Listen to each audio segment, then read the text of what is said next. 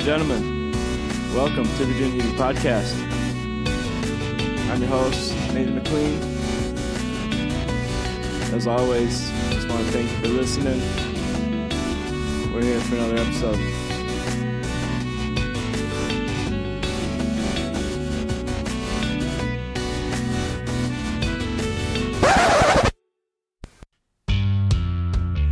We are back, episode number 18 of the Dune Hippie Podcast. This one's really exciting. My buddy Calvin, yes, it's fast. You also may know him as on the social medias. Or you may know him from Silverback Off-Road, or you may know him from the drag strip. So Calvin is a local up here, wears many hats, jack of all trades, super knowledgeable in the side-by-side department. He's always working on the stuff up at Silverback Off-Road, keeping those rentals out on the dunes. So it was super fun to get him in here.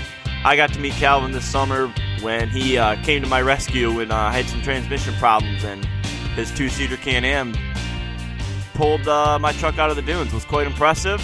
I do have a YouTube that showcases all that whole adventure if you want to go check it out. So since then, love seeing Calvin around, love getting him in here to talk about all of his dune stories and just get some knowledge from him from the SSX world, and had a super fun show, so hope you guys enjoy. Thanks again for listening. Cool. All right. Yeah, I generally just get the thing turned on and then kind of just start going from there. Works for me. So today we got Dune Hippie Podcast coming with Calvin from, I guess, where do you want to formally be known as? Calvin yourself or Calvin from Silverback Off-Road or? Whatever. Silverback is, I guess, where people know me from right now, so that works. So, yeah, other than, I got to meet you this summer. I, up until this summer, didn't meet you. I think it was the time I blew my transmission out, and then you decided to hook your side-by-side up to the front of my truck and pull it out of the dunes for me. That's when we met up. And Yep, that's actually when we officially met and kind of hung out and talked for a bit. But if you haven't seen that video, definitely check it out. Yeah, I'll have to post some more leading up to dropping this. I'll have to post a video out of my truck. I still have, like, the steering, my beams. All that stuff is still sandblasted. It's still shiny metal from that night. I feel a little bad about it, but I straight up warned you. It's like, you're going to get sandy. Yeah, so we were out there. I had an overpressurized situation in my transmission, and I blew the front pump seal out, and it puked a bunch of fluid. And pretty much the only people in the dunes were the Bucket Bros crew, you, and me. And they were all on dirt bikes. You were the only one in a side-by-side with paddles. Yep, my buddy Jake was there in the Razor, and we were all talking about it, and it's like, I looked at my buddy Jake, and it's like, I'm thinking it, and my buddy Jake's is like, nope. Of course, Will and Drew got the Can-Am 900, and it's like, they don't got power. Jake's like, nuh-uh, and it's like, well, screw it, I'll try it. Yeah, that was, I didn't really see anything from my truck. I just literally was getting blasted with sand. It was just straight sand shower, but yeah, I got it out. We got up to like 50-something miles an hour, I think, at one point with you towing on the flat before we hit exit hill. I had to do something. It's like, I had to get up that freaking ramp. It's like, I know the hill's coming. It's like, luckily your suspension is like, otherwise, if it wasn't for your truck being, having that full suspension, there was not a chance I would have been able to go the speed I was. I was fully surprised. There was no way I thought it was happening. The whole time I was doing it we were probably 3/4 of the way up exit, and we started losing momentum, and it just was like, it just kept chugging. That last little 25%, and we kind of flattened out, and it was like, wow, it made it. Holy cow. Chico. Come out to the parking lot, and your Can-Ams was a little angry. Yeah, she was a little upset. I think when we got finally cooled down, I think I saw 250, 260 in the belt temps, and that's for those that run side by sides. That's a bit warm. It's a bit warm. So yeah, and then obviously let it cool down. I didn't have any issues there, but yeah, you said you just blew a tranny line and she got a little warm. When? No, that time. When we were first, because we were jumping there for a little bit on the Pete's Ridge. Yup, yeah, we were jumping, screw around. Yeah, it was when I went to take off. I put it in first gear, and I just held it to the wood at $7,000, and that's where. So I ended up it took me a while to figure out, but one of my trans coolers plugged with clutch material. So then I wasn't getting return fluid into my trans, and then it was creating overpressurized. So it was pressurizing like the inside of my trans because it wasn't flowing fluid. And so then the front pump seal shot out and went bye-bye, and it just was pouring So cups. you actually ate a trans. Well, yeah. Yeah. Because Because if you're throwing clutch pack fibers, that's... Well, so it was from the trans before. Uh-huh. So we're figuring out, I fried the trans, pulled the trans out, didn't do anything to the truck other than get another trans, stick it back in. I just took the lines off, I didn't even blow anything through them. I didn't think about it. Threw the next trans in there back in the dunes, and yeah, that was like... I actually still kept that trans alive a couple more trips after that, because after that, I came back and I put a different converter and a different whole pump in the front of it. I pulled the torque converter down, I put a different pump in, and I think I took it back to the dunes like 6 or 7 more trips. And then I fried those clutch packs from the clogged There's the story. trans cooler. All right. So normally when I'm at $7,000, it does that thing. It does it all day. But that time there was multiple things that led up to that, and the timing and everything just happened to be. And yeah, it was late at night, and there was like no other chance other than your side by side pulling me out. It worked. And it did it. But yeah, since that night, it's it's been good times. Yeah, just the other night, I had another breakage. You showed up to the rescue, come flying down, and yeah, it was not long after I was broken down. I ripped an upper frame link off the, it was the driver's side frame link mount. Ripped it right off the frame while I was going through some whoops. And Someone's got to pay attention to his welds a bit. yeah, someone never welded the whole inside tab. Who did that? Huh. No, I'm driving along, and it's like, just the first lap, go on Sunset, and I look down, and I see you, and I went, oh, that's never a good sign when he stopped. Better go check. Especially in a spot where, like, nobody really, like, hangs out down in there. Exactly. I mean, if you were stopped at, Test or even on top of Sunset, it'd be like, oh, no big deal. Yeah, exactly. The backside of Sunset, it's kind of like, all right. With a tire shoved up into the bedside and all the whole nine. She looked a little crooked. So yeah, another fun adventure. Got that thing fixed up and got it home. Still haven't fixed it. Still sitting in the garage over there. That's my plans tomorrow. Crawl under that thing and cut all the, it ripped that plate out, and I can just see this whole pocket. I mean, I built that like 7-8 years ago almost, and just looking at that, and just like, man, what was I doing? Why did I do this? Why did I put these boogers on this thing and expect it to hold?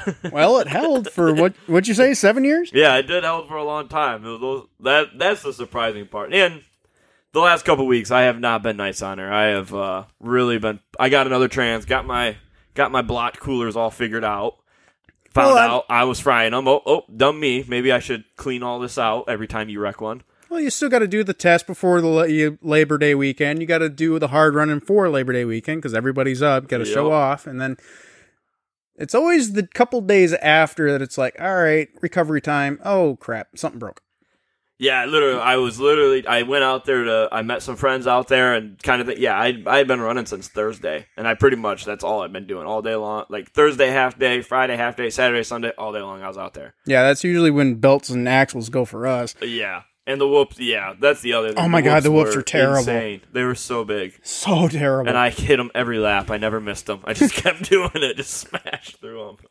Yeah, they were pretty bad. They were pretty whooped up. So the combination of all of that, it's, it's just one of those things.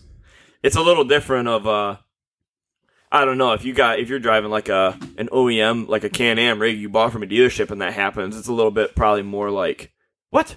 What happened? Where, for me, it's like, oh, well, you did build this in your garage when you were like 23 years old. Yeah, it still and works. You read everything off the internet, so, hey, we had a good run for 7 years. No, I know me and the guys, my buddy Brody and Brennan, we've been watching the truck constantly, and it's like, man, that definitely an eye catcher. Yeah, I definitely say this summer I've gotten some things figured out. I got it dialed. It's eaten. It's all I can do to keep up with you Can-Am guys. That's the one thing I feel like I used to be able to walk away from these things, but now there was the other day, I don't know who it was, but someone was in a Can-Am 2-seater and they got in my rear view. And I was putting it to the wood and I was like, all right, let's see if this guy can hang, kind of the typical thing you do out there. this guy was all over me, and we were just ripping, and I was like, holy cow. And it wasn't like he was... Wasn't Justin, was it? That was another person. At some point, he was following me. His car was working really good. Oh, yeah. I don't know if he's got any aftermarket stuff or not. I think he's a 21 late model, so I don't think he has much. Okay. Correct me if I'm wrong, Justin. Yeah, I'll have to get Justin on there and talk about his transition from single car life to SSX life. He was saying that the suspension on the X3, he says it's actually really phenomenal because he stopped when we were working on your car. Yep, Justin stopped made sure I got my truck out of the dunes. And yeah, one of those guys, you used to see him ripping around the single seat all the time. He rolled up in a Can-Am, and it took me a double take to realize, everyone out there by vehicles, and especially certain people. By vehicles, no problem. But yeah, someone walks up to me at the chicken shack. Hey, what's up? I'm sorry, but what's your name again? I know you. What do you drive? I need to see there, exactly. What do you drive? Oh, you got that. All right, cool. No, I can't tell you how many times I've done that with people. It's like, I know you. What do you drive? Oh, you drive. Okay, yeah, all right. You hang out here. All right, cool. Yeah, you take a vehicle away, and I already have a horrible time with names. I really struggle with the names and doing it anyway. So like faces, I like going to BP, going into town just randomly. I'm in my car and people, oh hey, what's up? And yeah, I just stare at people. And so if that happens and you're approaching me and I'm not saying your name, it's because I'm sitting there trying to think about your name. I'm sitting there going, Bill, is it Ted? What's this guy drive? Like the whole saved time. The universe. No. Yeah, Bill and Ted, that's what I went to. That's funny. No. So it's been a good trip up here. It really has been. I moved up here probably 2015, 2016, I think it was when I officially moved up here. And I was back in my 450 back in them days, and I didn't even have the side-by-side. That was a whole different riding experience. Yeah, so that's where your background is. How far away did you grow up in Silver Lake, and what was the transition period of getting into the dunes like? Well, it just kind of weekend warrior type, load the quad up, head over. Well, kind of. I mean, I actually was born in Grand Rapids, and my parents had the cottage. 3 houses down from the entrance. 3 houses down. Oh, okay, right on. Not Ridge Road. What's that road called? It's Fox and Hunt, actually. Hunt. Over there by Lake Marie. Goodall's actually bought the place because they're right next door, and there were a bunch of racers that hang out the track, JWI Racing, and great guys to hang out with. But they threw an offer. We went for it back in the day. I was in high school for that, and that was basically my life. Every weekend we come up here and just play. Yep. My dad had the Funko and his old Volkswagen buggy for when we wanted to just go cruise on the beach, and I had my 250 Mojave that I bombed around on. Oh yeah, that thing was tank. But yeah, after all those first dune vehicles, I remember the first dirt bike I bought, which I got into dunes before I got back into track. I rode a bunch when I was a kid. Didn't ride for a couple of years. I saved up money, finally bought my own bike. And it was an 02 YZ 250F, one of the ones with the manual decompression lever. Oh, yeah. When you were kicking your guts out. You had to time it just perfect, and when you didn't, your knee would lock up because it would just be too much compression. And, the days of being out in the dunes, and literally, I'd kick that thing sometimes 5 minutes, and then by the time I was ready, I was like, I need to stop. I got to shut it back off because I can't go ride now. I just kick my guts out. You got arm pump for days, and then you're like, I don't want to shut it off, but I know it's going to overheat. But it got to the point the last year I had that bike, the valve, 4 strokes of getting the valves right, those things from running in Silver Lake, a 250F in Silver Lake, fifth gear wide open all summer long. End of the summer, I was getting to the point I was having people pull me with vehicles on the beach because I could only pull start it and I couldn't kick start it anymore. The valves were so loose on the thing. But hey, I got it started and then we go rip. Exactly. That's what it's about. Just having a freaking riot. But 2016, moved back over here and worked at Apple Tree for a bit, and then worked installation, construction, and then my buddy Brett, who at the time owned Silverback and just started it, and he's like, hey, you want to come work for me? And I went, yeah. So then introduced the whole life of being a mechanic, working on side-by-sides, which at the time I knew very little about, so I did my homework, did my research, and went, man, there really isn't that much to these things. Because at the time, the majority of the problem was just everyone having clutch issues. Okay, yeah, like you said. So this is what, like 2015 or a little later? 2016, 2017, somewhere in there. But so yeah, like cars are starting to. I'd say that's about the time that I probably personally started taking more notice to like the side by sides. It's about that time. You know, everyone joke. You see where side by sides have come from the modified Rhinos. God, yeah. And yeah, there's those years of, man, what are these things? That's a lot of work to make that thing, you know, still slow. So now that's where I said the other day, yeah, Justin's car, I was watching him through the what exactly. It's like, that's crazy you can go buy that. Oh, shoot. It's ripping that good. You watch the old videos, I mean, back in like 2008, 2010, and you're watching these Rhinos and Razors just kicking butt, and you're looking back on it going like, man, that's slow compared to nowadays. Oh, yeah. I saw one of those, it was on YouTube. Somebody had like an old video, and I clicked on it. And I remember I saw it. There was a golf cart with a snowmobile engine in it. And it's like, oh, I remember they brought back all these memories of like, oh, I remember dudes having, putting snowmobiles, little quad paddle tires on them. And they'd go out there and rip around. Yeah, nowadays. Not to mention the Yamaha conversions to them. Like, But looking at me, you're like, oh, those were slow. Yeah. But at the time, it was like the craziest thing I had seen out there. Exactly. I was like, oh my gosh, this is a golf cart ripping with paddles. Yeah, now we're starting to see V8s in the X3s, 2JP, obviously. And it's just like, man, you have all these weird conversions. It's like, all right. It's wild to look at, the dudes that are pushing the envelope on the side-by-sides of, you know, these side-by-side engines are literally putting out horsepower that my V8 truck puts out. Yeah. And I weigh probably 3 times as much. Yeah. So it's absolutely insane. Yeah, you got Packard that's pushing, 700 horsepower out of their freaking YXZs. You got Evo that's pushing, 5, 6 out of theirs. Yeah, crazy. And I've driven an X3, a 2-seater X3 with an Evo 5 kit on it. And going from truck, I only drive my truck. That's all the experience I have. That's all I do is drive my rear-wheel drive truck that slides around. It's nice and heavy, big and cushy. And I got in this Evo 2-seater with paddles, and I mean, one lap, I've never scared my own self so much driving in the dunes because of just how different of driving experience it was.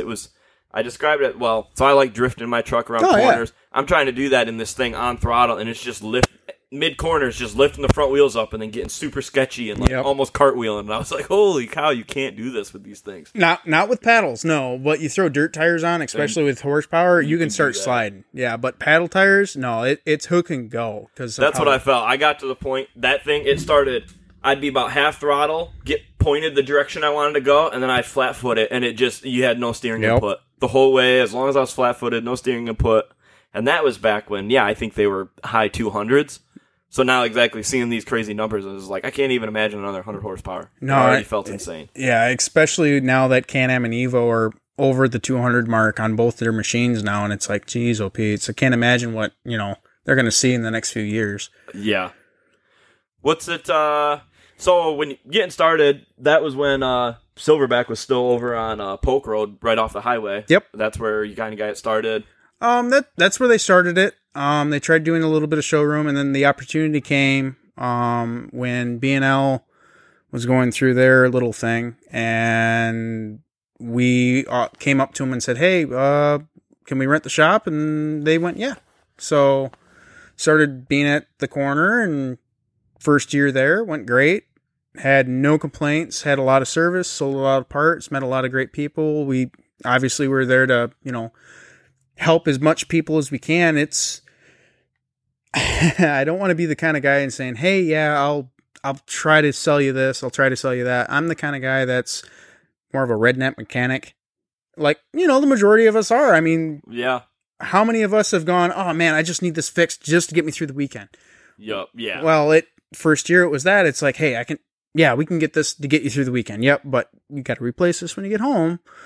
And lately now it's been kind of more of the liability thing of, hey, this is just more to get you on the trailer from off the dunes, but I can't tell you, quote unquote, of, hey, you can rip around the dunes, and but no, the whole liability thing, realistically, I got to tell them that, hey, this is to get you back on the trailer, but it's up to you if you want to rip around for the rest of the weekend.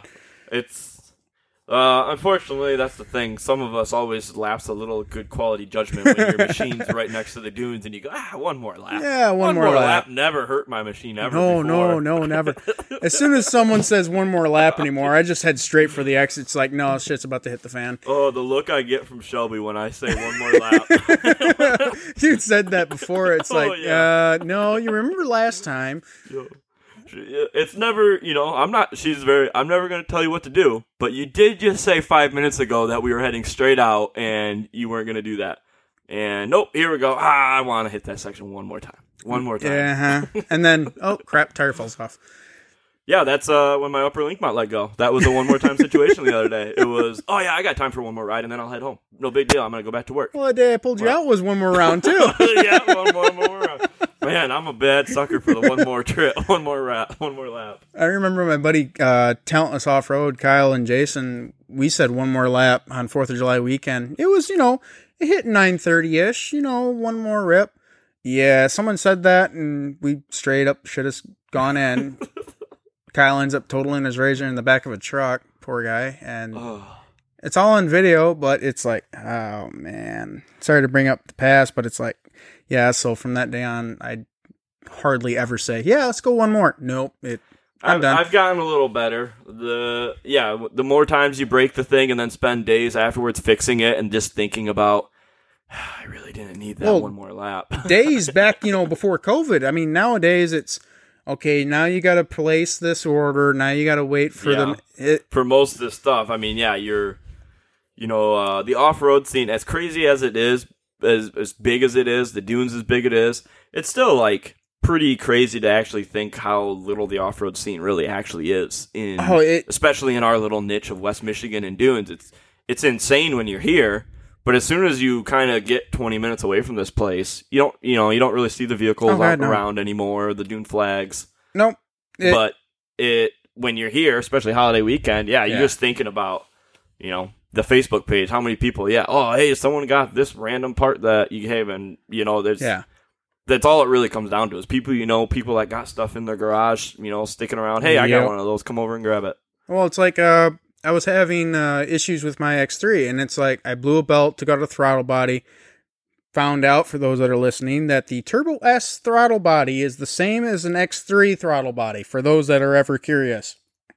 But same manufacturer and everything, or just same size? Same Bosch, same part number from Bosch, Same everything. Turbo S and X3 have the same throttle body. I found that out that day because obviously I got a couple Turbo S's in the shop, same part number. A couple X3s, same part number. And I went, no kidding, same plug-in too. And I'm like, all right, screw it, I'm trying it. Huh, yeah, that is interesting. It worked to the point where found out I had other issues besides the throttle body. So it's like, crap. So I hit up my buddies at 357 who were coming up the next weekend and said, hey, by any chance, because, again, one of their guys is having issues with his four-seater, and he's been tracking down. Don't we love electrical gremlins? Oh, yeah. Oh, no. So, hit some sensors up, and, them guys have been pretty cool trying to help me figure that out, too.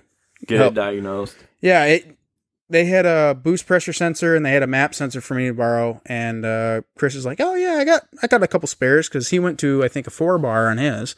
Okay. So, which big turbo E85? Yeah, to be able to read. Yeah, exactly. It's OEM sensor's not enough. Nope. That's what always. It's one of those things that. I literally constantly tell people of like it never stops. I do get a lot of comments of like, oh man, it's awesome to see you just rip this truck all the time and this and that. It's like. You always find the next week link. I just don't post the 4 to 10 hours I work on this thing every single week. I feel you should. Well, and that's the thing. For me, I'm just bored and sick of it. I go, this again, I'm working on this. And the reality is like for me, as many laps as I get out there, it literally, as soon as you fix one thing, another thing goes. It's just like, are you kidding me? I haven't touched that part in 2 years. Now all of a sudden that's broken? Yeah, exactly. Like, what you need to do is just do a time-lapse GoPro up in the corner of you working on the thing. Yeah, well, that's the problem, is I already have about a terabyte of footage of me doing it, and that's why I've kind of stopped. It's like, this just depresses myself. It's just, my whole life is on film working on that truck. Yeah, do like a 5-minute clip of just time lapse coming onto the thing and going, all right, break time. All right, and cut and go back to it. Ugh. But that'd be kind of say it's addicting. I still can't like I said, that upper link mount. I still haven't fixed it, but it's one of those things. I'll muster up hopefully tomorrow morning I'm feeling a little more ambitious and pumped, and I'll just that's kind of how I operate, especially with my own stuff. It's like, okay, if I'm going to touch this, I'm not doing anything until I'm done with it. I'm not going to rip this half apart and then leave it here, because then I'll never get back to it. I totally understand where that comes from. It's like, all right, so in order to fix this, I got to pull this, and this off, and might as well fix those. So yeah, exactly. That right there is the exact thing. It's like, because that's already it. I know what I got to fix for that upper link mount, but I know when I'm under there cutting and grinding and taking things off, I got to take the link bars off. Probably going to find bolts that I'm not happy with that are actually a little loose. Or the Heim joints are a little loose. Oh, that's actually sloppy. Yep. That's what that noise has been for the last exactly. Summer, and exactly. Then it is. It's like, oh, well, now I got to get online, order parts. Oh, that's 5 more days. Okay. 5? Oh, you're playing it easy. Well, depends on the stuff. I've been getting pretty lucky dealing with the stuff that I guess I'm dealing with. I've had a couple things that, you know what, actually, that just reminded me. I ordered some plasma tips for my plasma cutter, and it's like one of those things, I ordered a bunch of them like 3 months ago, and like they still haven't showed up. Yeah. And I just saw my email, I was like, I wonder what I need to do about this. I should probably start working on canceling that order, that I'm probably never going to get these tips. We ordered a Trinity exhaust for a guy, and he's like, hey, did it show up? This was last year when he ordered it. And hey, do you got that? So we called him up, and oh yeah, that doesn't come across inventory anymore. It's like, oh great. So I don't know. I don't take care of the ordering or anything. I'm normally in the back shop. It's like, hey, this guy wants this. All right, cool. But so what's kind of your if people are coming into Silverback Off-Road, what are you kind of doing and handling? What's kind of the day in the life of Calvin over at Silverback Off-Road? Oh, good Lord. Day in the life of Kelvin. Well, during the weekends, it's chaos, I guess you would say. And so you got to add, you guys added rentals this year. Yep. That's probably, if you're doing maintenance and repair and stuff like that, that probably keeps you pretty busy. Yeah, we try to do that as much as we can during the week. If we have a rental go down, obviously we got to get it back up and going as quick as we can if we have the parts. Yeah. Cages are the number one thing that we try to keep in stock because we're still keeping the OEMs on. And the reason being is because our insurance, we got to have somebody who stands behind the insurance and liability behind it. So if we were to say throw SDRs on our Talons, which we'd have to have SDR say and stand behind their cages saying, hey, this is fine. Whereas if we stick with the factory ones, we can go back on the manufacturer and say, hey, someone got hurt in this. We didn't change anything. Gotcha. So, which is where the whole liability thing comes into play of why we haven't changed them out. But that's where then you're saying the reality is, you roll one of those things, you're probably bending the cage. Oh, 100%. And then you're swapping a whole upper section or... Yeah. But you get 2 of us on it, and we can bust a cage out in, I think, about an hour. But it's still, you got to take the roof off, you got to take the seat belts off, you got to, gotta. So has that been, I want to hear, what's the number one broken thing on the quad? Do you guys do like the 4x4 quads? Yep. Like big old Grizzlies and or Hondas or whatever you guys have? We got the 450 Can-Am Outlanders, and honestly, they've been great. Those things hold up, take the beating out there? Yeah, obviously we've changed a couple belts here and there, but they've been taking a pretty good brunt. So it's more so probably the side-by-side stuff. Yeah. Those are when it's getting sketchy and stuff's actually happening, probably. Yeah, it's definitely the Talons more so than everything else. We've had a couple incidences with our 4-seat Can-Manders. Can-Am right now, Can-Am for a while has been hard to get parts for. Okay, OEM parts. Well, yeah, whether it be plastic cages, even electronics. Not sure if anybody's heard, but a couple weeks ago, Can-Am got hacked in their inventory, from what I heard.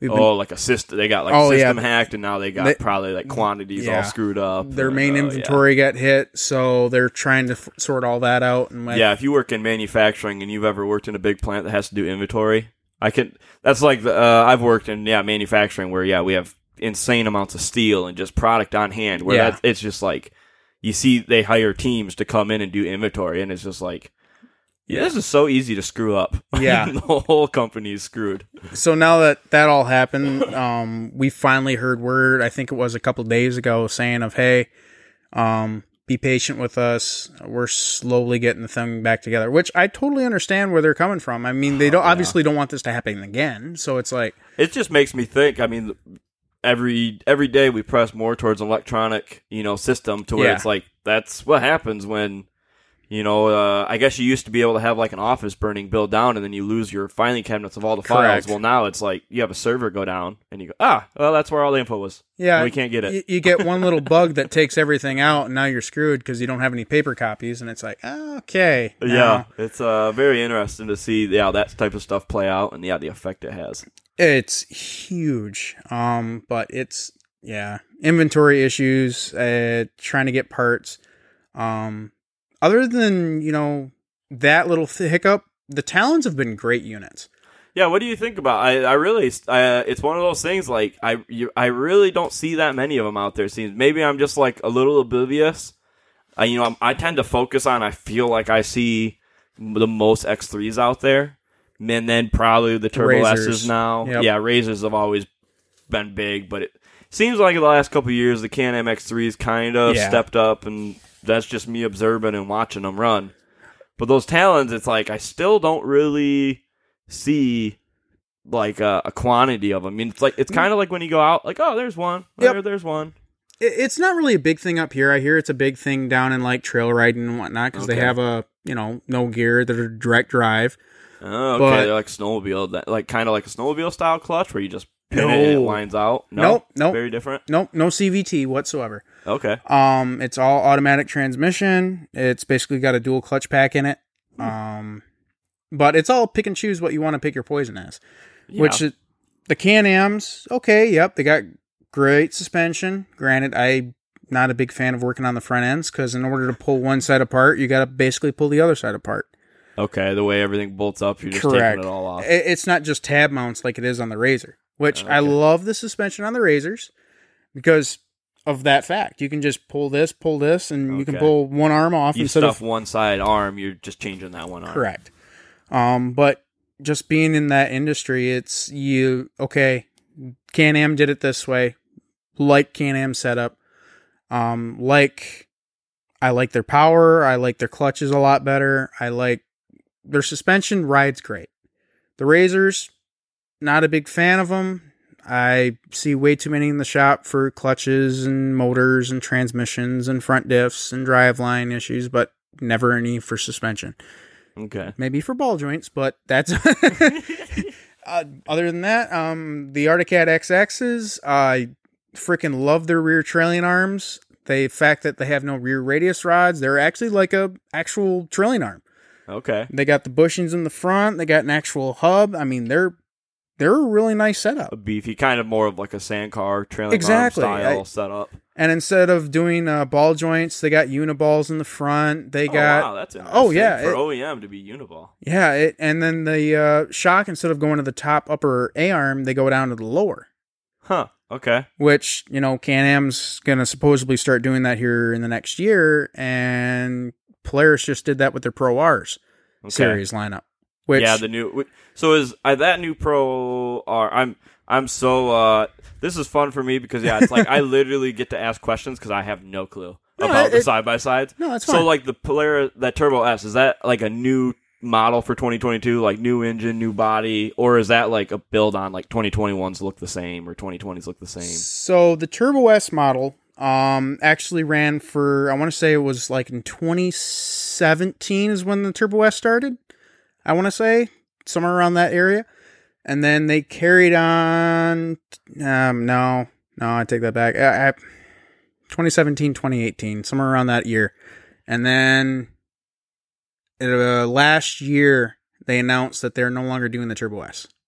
So the Turbo S's are discontinued. They'll do the Turbo XPs, I think.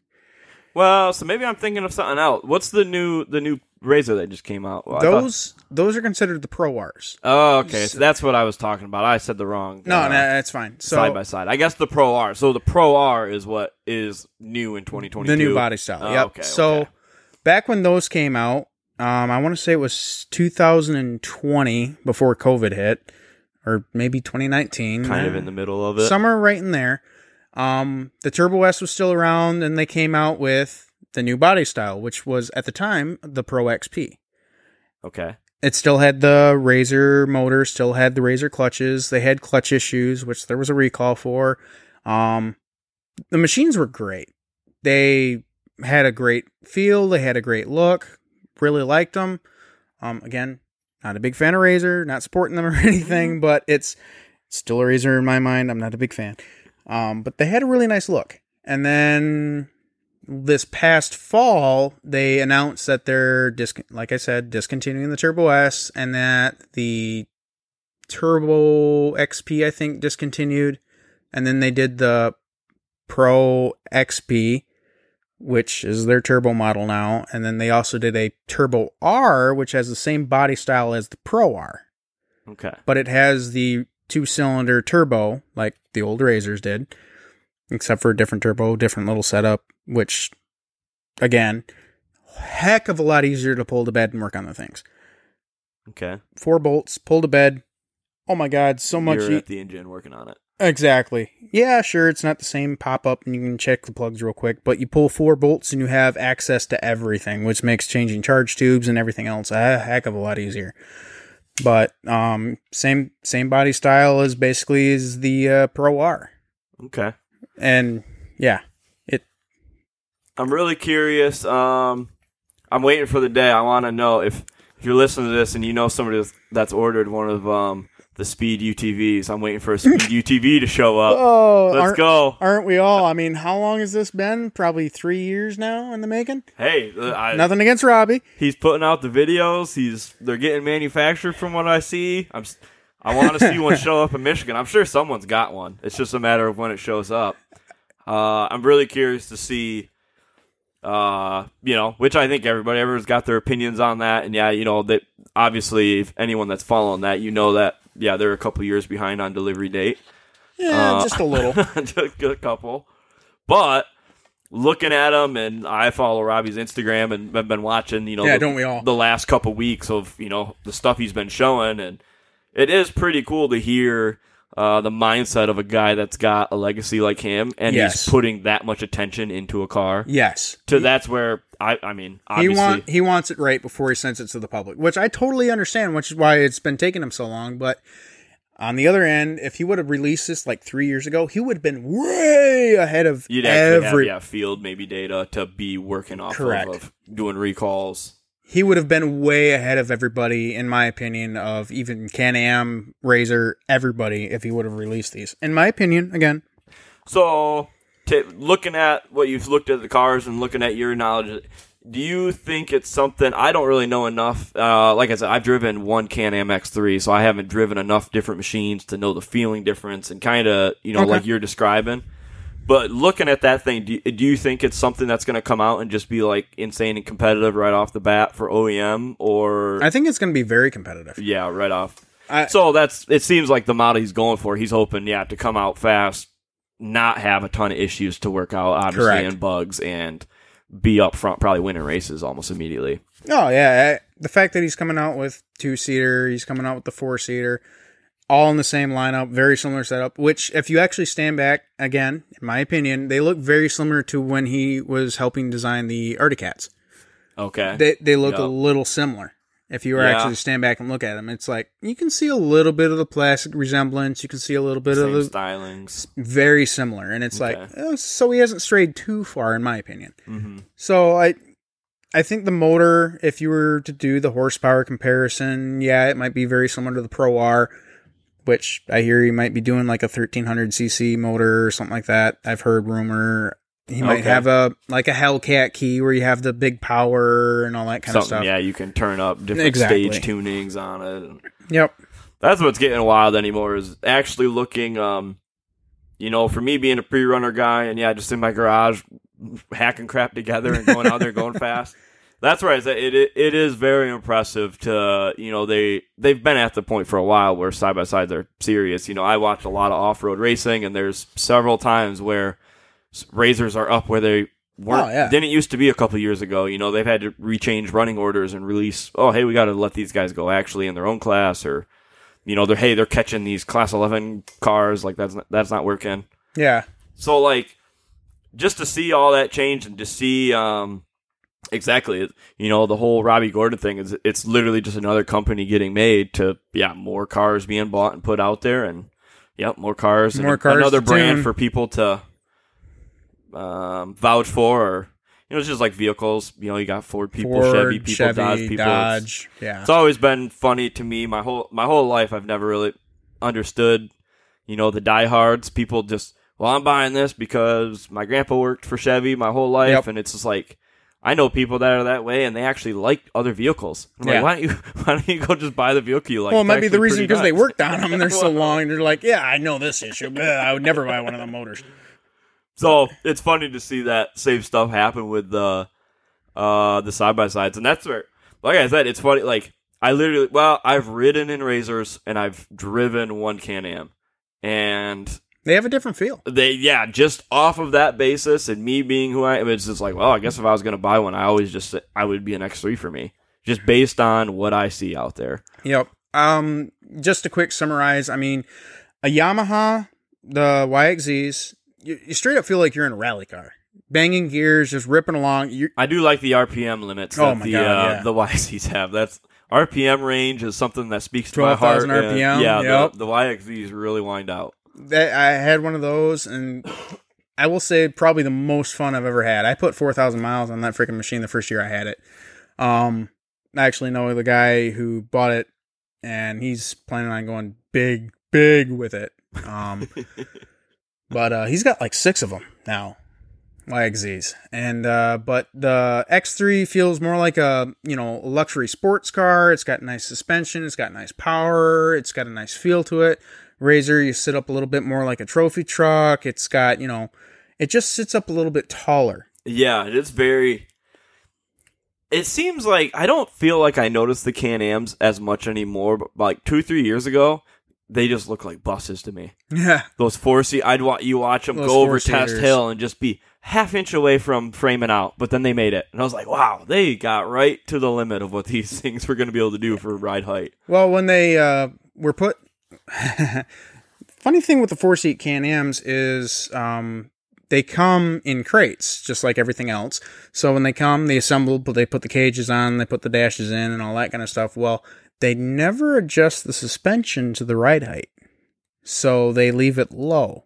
And that is a big freaking spider. Oh, yeah, we get those out here. We're going to take a slight break. That is a huge freaking spider. Yeah, those come out at night in here, and then this is what we do to those. Oh, you missed them. Here, my turn. Oh my god, that is freaking huge. Yeah, so that's a wolf spider. That's probably a good, That guy was feisty. I would describe his body the size of a gummy bear. There's a spider that has the body the size of a gummy bear, with legs that probably span a good 2-inch round. I'd say he'd cover your GoPro, not a problem. Yeah, we get those here in Michigan, and they like to live right in my woods, and at night, for some reason, they like to come in the light. Nice. So yeah, they crawl in that garage, and that right there is exactly how it goes. I'm sitting here working on the computer, and yeah, usually I see them about the time they're at my feet, and then I start screaming. I grab my torch and a hammer or something. I'm seeing him crawl all the way over here, and all of a sudden, it's like, oh my god, he's bigger than I thought. Now I smell burnt spider. Yum. Anyways, that fully took me off. Oh yeah, we were talking ride height on Can-Ams. Ride height, yeah. So they never adjusted the ride height on the Can-Ams, so they sat really low, and you adjust them, I think it's like 2 inches or so on the... So putting more preload in the spring.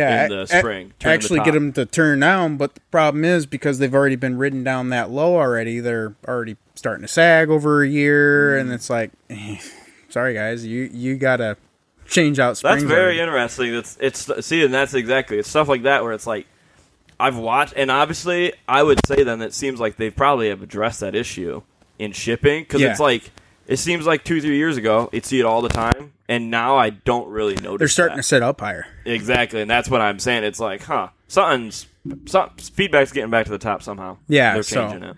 They definitely changed things around. I think they started straying away from the smaller tires, which they went to the 32s on a lot of their models. Okay. And it changed the ride height when they did that. Yep. Which, definitely, no complaints. Looks great. Yeah. So, let's see, what else we got going on? One of the things I wanted to talk about is, what's the drag strip stuff been like? You guys, Silverback picked that up, so have you been pulling any duties over there, kind of? Oh, yeah. So, going back to the day in the life of me over there real quick. Welding mechanic, great life over there. We sold the business to Mr. Mike Baker. Again, great guy to work for, have no complaints. And then the track went up for sale, and we all talked about it. And boss man, basically our manager, Brett, he went up to him and said, "Hey, we want to buy the track." And he's like, "All right." Didn't even blink from what I heard. And it was like, okay, so we got the track. And again, there's a lot of things, because we've been racing there for years. You know, always doing time trials and running with quads and Jeeps and whatnot over the years. And it's part of the area. You got to keep it going. Yeah, I mean, it's one of those things that people either come in on deer or fox. Exactly. So it's if you're one of the deer people, you pass the drag strip every time you come here. Correct. And we always try to keep big races going. Like, you know, you had the Outlaw Series going here with the big cars over 4th of July. Obviously, we got our local racers. Test and Tune is most Fridays. But we also do the UTV takeover races for the Outlaw Series for them. Okay. We actually got one going on this weekend that all the big guys from like out west. We got Phoenix Speed. We got some local guys, Waylon, Lonnie Angel. We got 357. You know, they're running Evo. And then obviously we got some huge events going on with the blog. They're renting the track out mid-October for their Raceover. So yeah, so they're gonna host their own. That's gonna be cool. Yep. So they can rent the track, and they're renting the track, and it obviously everything has a learning curve. You know, grading the track, trying to do concessions, keeping track of who's camping where, which lots. But we added power service to I'd say about 30 sites or so. 30 hookup sites for people, for racers. First come, first serve kind of deal. Yep. Power. And obviously eventually we're planning on doing, you know, a couple campsites eventually for, you know, during the races. Because we're allowed, you know, camping within 24 hours before and after a race from what I'm told. Okay. So long as there is a race. Yeah, so if you have a race on Saturday, you can allow Friday to Sunday camping. And... Well, we got Test and Tune on Friday. You can be there Thursday till Monday then, probably. Correct. Okay. So, you know, I mean, trying to keep that, the biggest thing that we have everywhere is trying to find helpers and workers. Trying to have somebody run the gate, switch them out. All right, go run the kitchen. All right, you're good. No. You go run over the tower and hand out slips. You know, it's just, but, we've tried to put a lot of work into the track as much as we have putting into the rentals this year. And it's just been running back and forth this spring. It a lot to take on. Don't get us wrong for the first year of a lot of things, but learning curve for everything. Yeah. Well, it's kind of one of those things of like, there's just some people that most Dune people tend to kind of be like go-getter, kind of just attitude people where it's, you know, if you're a person that kind of sits on the couch 7 days a week and you don't really have hobbies or do anything, you're probably not going to really do any of that stuff. But at the same point, we already all do this stuff anyways. Exactly. We're running around. You know, the other day, like, it broke my truck. I was supposed to be out there for an hour. I was out there for like 4 or 5 hours. By the time I got my truck home, it was just like, you just know. It just happens. Well, you run into somebody you know, you start chit-chatting. Hey, you want to ride? Oh, yeah, absolutely. And you go for a couple laps and end up, I totally understand that. Yeah, staying out there a little longer than you should. Yeah, hey, I need to go get fuel like 3 hours ago. Yep, that's always a good one. When I can hear it start sucking fumes, and then I go, oh, how is mobile open, Silver Point? Oh, it's not too late. Otherwise, I can't make it to BP. Yeah, I've had several times. I drive back to my house, grab gas cans, hop in my car, drive up to BP. I've seen you coming back down on your road. It's like, hey. I've had those times where I'm like, I don't know if I'll make it, and I don't want to find out. I'll just take the car and gas cans. Minor detail. But yeah, one of those. Maybe I should install a gauge, and then I wouldn't have to worry about it. But you know, It's one of those things. I'm fixing ripped off Upper Link mountains now instead of doing gas gauges. Yeah, at least you're not 10 feet wide like our first one. What? Oh, you don't remember Hammerhead? Oh yeah, we got a good thing you brought that up because I totally want to have. I forgot we've talked about this. Oh, I'm so excited now. Oh, good lord! All right, so yes, we got you. You weren't the owner. You helped build it with a buddy, right? Yep. So it was actually my buddy Brody who. All right, I'm gonna introduce. So everyone should remember the red S10 with the A-arm suspension That was 10 foot wide that in the you front. couldn't fit on a trailer. Nope. It probably was running over both lines down the road. Oh, it was in between the lines. Don't get me Oh, wrong. yeah? Oh Okay. yeah. So yeah, if you've been coming up for years, you've probably seen it. It came up. It was probably a 20 holiday weekend. 2016, I think we tried to get it out there for 4th or either Labor Day. I'd say I remember. I think driving like around the drag strip and definitely a double take thing where it was like you do a double take, you see the front of it, it passed me, and then you do a double take and you look and you go, "Is that a stock rear end in it still? Yep. What's going on?" Well, we had such big game plans for it, and we built the arms. We were going to do a bunch of work that winter, but I wasn't going to build the arms twice. So first draft, yeah, they were a little weak, and then braced them up, plated them, did this, did that. But the option, our original game plan was to center mount them. Once we moved the motor and LS swapped it, because we still had the stock S10 motor in it. But yeah, that never happened. So we're now known, but it made Speed Society, Gas Monkey Garage, and Oh yeah, that thing went pretty viral. oh yeah, it went huge. Way more huge than we both thought. So what? What was the actual? It was just a truck you guys had around. It was actually his daily driver at the beginning. Okay, so then hey, and also I don't even know what year this would be, but definitely the pre-runner scene is not what it is like today. No. It was, that time. I think I was in the dunes in my daily, like back then. Yeah, I had a dirt bike and had like a lifted pickup. That was my daily. Yeah. That I would bring in and then like play just enough that I think I wouldn't break it because I had to drive it to work on Monday. Gotta drive it home. Remember, you gotta drive it home. You gotta drive it home. So that was, and it was very much like my bike riding days. I remember so many more like old, just lifted trucks. Yeah. Like, nobody had suspension. Well, remember like 20 years ago, for example, how many drag banshees did you see on the drag strip? Times have definitely changed. Yeah, exactly. Yeah, that bringing that up. Yeah, Labor Day just happened, and yeah, I don't think I actually even. I'm sure they're out there, but I didn't even see one go make a pass. I don't sit at the drag strip all day, but anytime I was by, I didn't even see any of them sitting around. I can probably count. There was probably 2 or 3 that I saw, and don't get me wrong, it's just not the same. No, When they go by, it's like,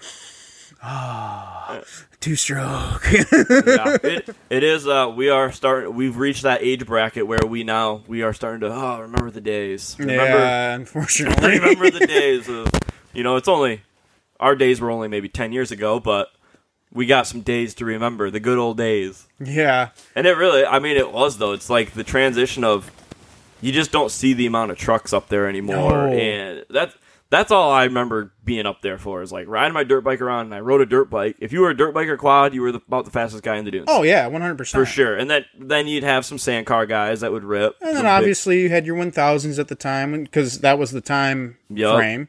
You didn't have the turbo models yet. Yup. Yeah, side-by-sides were just starting to get big. And, yeah, seeing that transition of, over the years, especially seeing trucks that I've seen trucks for years up there with stock suspension, and then all of a sudden, one winter, some dude gets a bug and goes, all right, lawn travel. Yep. And then the thing pops back out next summer, and now it's ripping and can catch up and rip the whoops. So, yeah, that progression of, it does make me constantly think, what's another 5-10 more years look like? Because right now it seems like everybody wants to go fast. And everybody wants to go fast. Well, how many long travels, how many quads and bikes? Not everybody has money to go buy a sand car. Yeah. Which, unfortunately, I miss the days of the sand cars, but I miss the days of the mini buggies even more. Remember when XTC was around? We were throwing crotch rocket motors in those things. Yeah, kind of the mid-travel buggies, I would say. Yeah, it's just like Yeah, you don't even really see any of those anymore. No, People are taking like V-dub bug chassis and going, stick A-arms on it. Yeah. I want some shocks and bypasses. Let's go. Cut the front off. But shoot, I probably see 2 or 3 mini buggies back when, Yep. shoot, 10, 15 years ago. You were seeing probably 20 or 20 a month. Yeah, my favorite's the guy that still runs the 2-seater V-dub wheelie machines. That's the same thing. Guys used to cutting brakes all up and down Test Hill, doing spins, 180s, wheeling it. And it's like, if you're lucky, I think I've seen one guy this summer doing that. Yeah. In one of those old bugs and then exactly, I sat there and watched him the whole time. I was like, this is the only time I'm going to see this all summer. Yeah, exactly. Our buddy Frank Fath, he's got a Corvair in his mini buggy, and that's all he does is he does figure 8s on Test Hill. Okay. Yep. Just spinning around, cutter just pick brake. it up. Yep. Times have just changed, unfortunately, but not complaining. I'm seeing horsepowers. I'm making friends, but it's just I miss the old days of when you're seeing the fast stuff on the drag strip. Yeah, it seems like. Well, and yeah, the drag strip's something that's progressed. Back bike riding days, it was easy to park a truck at the drag strip, and then that was like, this would be the spot. I'll just kind of take off from here. I'll come back, take breaks, gives me something to watch. And yeah, the era of lines of trucks after trucks after trucks. And I know some of those guys have gotten hammered pretty hard on sound ordinance the last couple of years. Some of that type of stuff.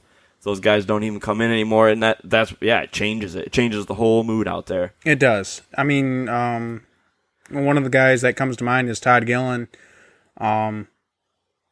He keep getting hit for noise. On his car with the blower, and it was just like, nope, can't. Especially on 4th of July and Labor Day weekends, it's like, come on, guys. Yeah, it's wild. The politics side of it. Seeing how much that's been the stuff. The older you get, back when I was 19 riding a dirt bike, I didn't know any one thing that was happening in the dunes. I knew when I showed up, ride, go home. Where now, I get a little more involved. I try to pay attention to what's going on, and just the stuff that's kind of going on sometimes with the inconsistency. Really, that's what it is. Yep. One weekend they'll check for spark arresters. One weekend they'll look for sound checking. Which I'm kind of in one of those things where it's like, well, I don't want to complain too bad because then they're just going to do it every weekend all the time. Yeah. At least that's kind of my mindset. I always just try to mind my P's and Q's. Yeah, exactly. I do the same thing in my truck when I'm on the road with a cop. I'm already doing 55 and my 2 hands are on the wheel. I'm not doing anything illegal, but I see a cop and I start doing 40. Yeah, roll my windows down, and it's the feeling I have in my truck though out there. I do the same thing.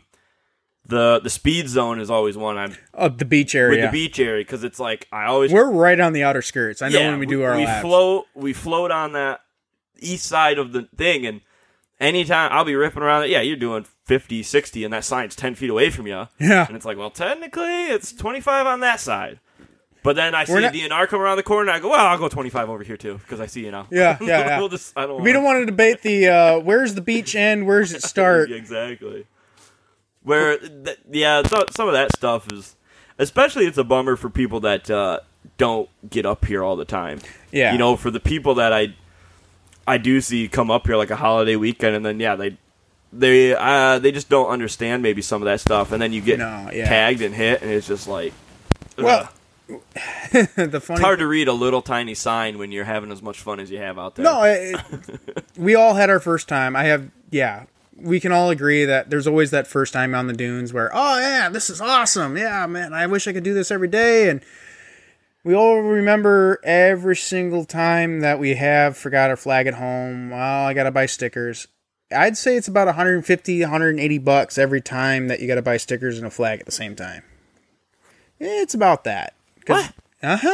Because flags are about... I guess I'm not thinking. 45, I've had flags for like 10 years. We all got flags, but flags are like $45, not to mention your stickers. Then you need a mount if you didn't have one. Yeah, so yep. Yeah, you're already $150, and of course, if you want to buy anything extra, hey, I need a tire pressure gauge. Oh, hey, I need a deflator because, hey, what's a good tire pressure to run? 20 psi? No. Drop that sucker down to like 15, 12.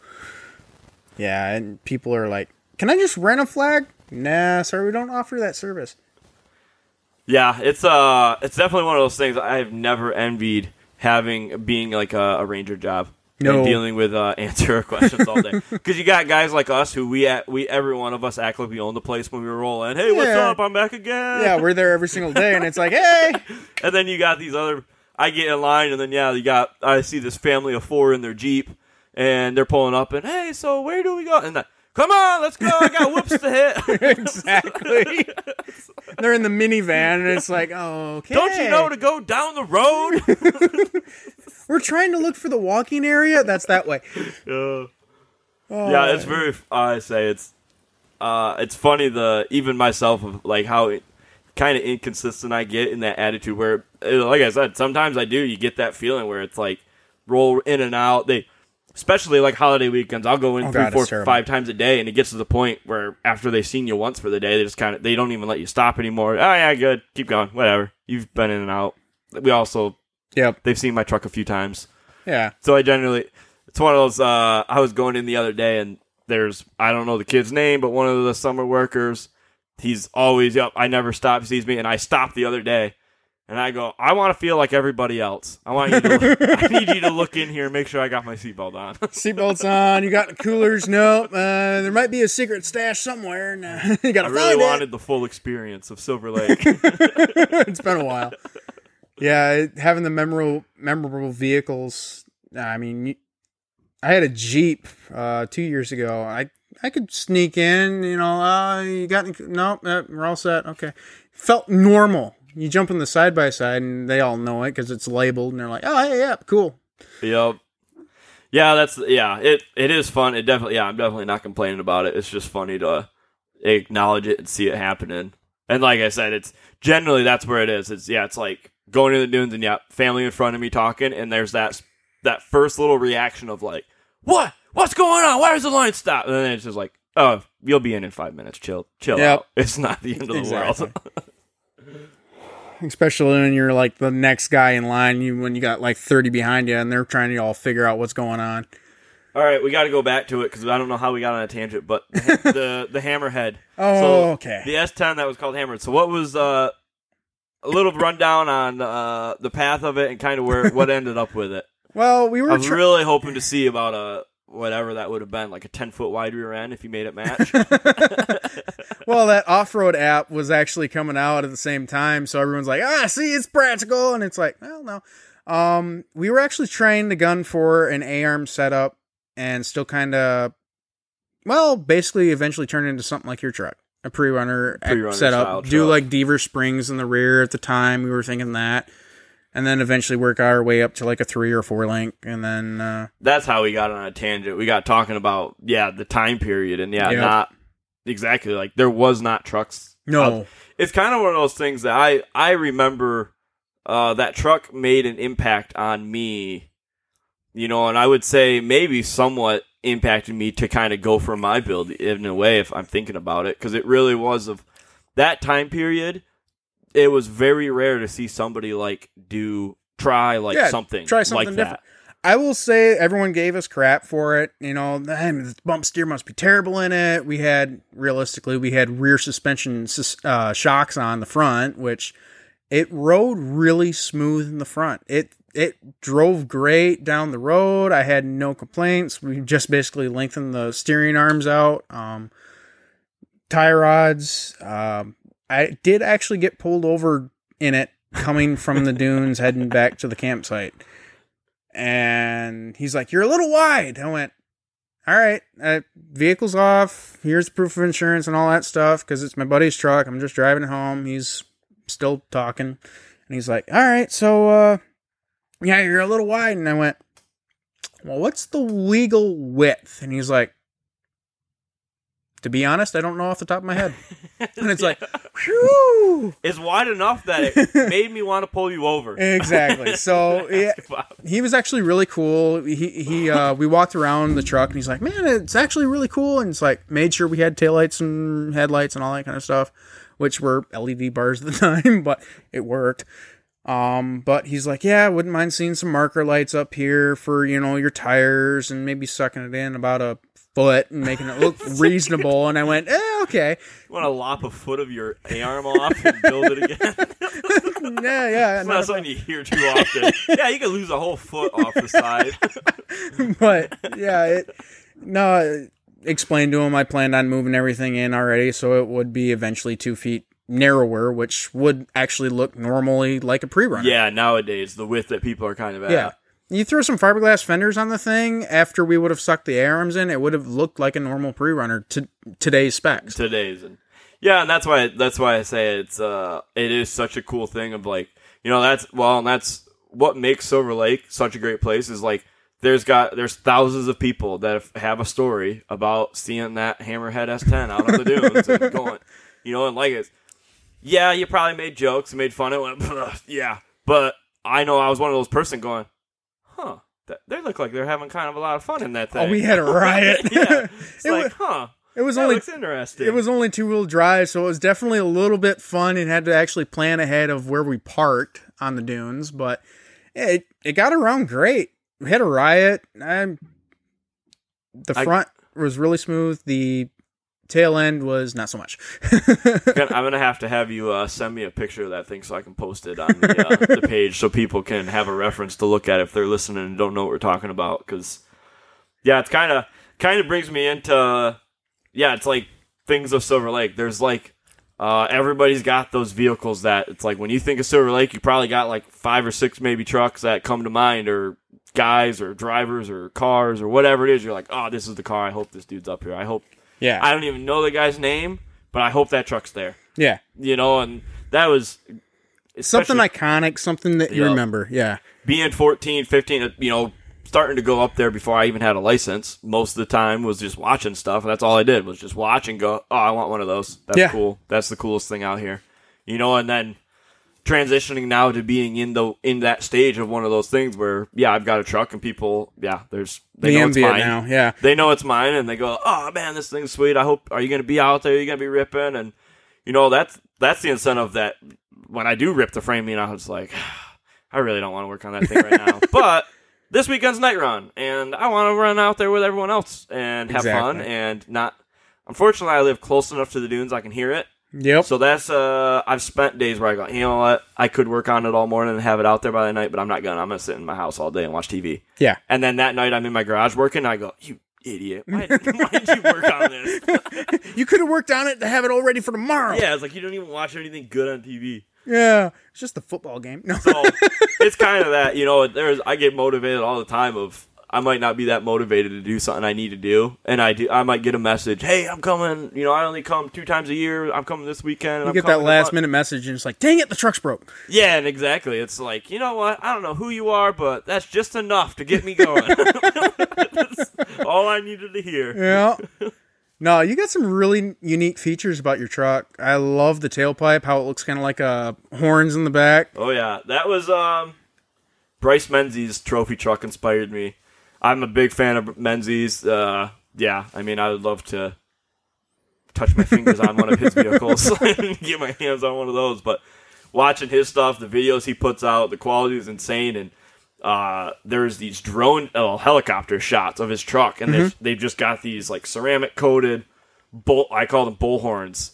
And I shaped mine differently. I didn't make them exact, but that truck, as soon as I saw those, I was like, oh, I'm going to make those. And then that's where I was like, well, I can't make Bryce Menzies. I got to do something. Yeah, got to make it yours. So he's got nice, not sharp ends, nice and smooth. You can't cut yourself. I put nice, wicked, sharp, rusty points Absolutely on them. love the look of them. Really do. I've only cut my arm once on them, working on. I used to have a toolbox up in there, and I don't anymore. But getting in that probably toolbox, should put it back in. So the problem was you have to reach around super sharp, pointy cut exhaust and not cut yourself. And then as you go in, there's just more snake of exhaust that you have to not burn yourself on.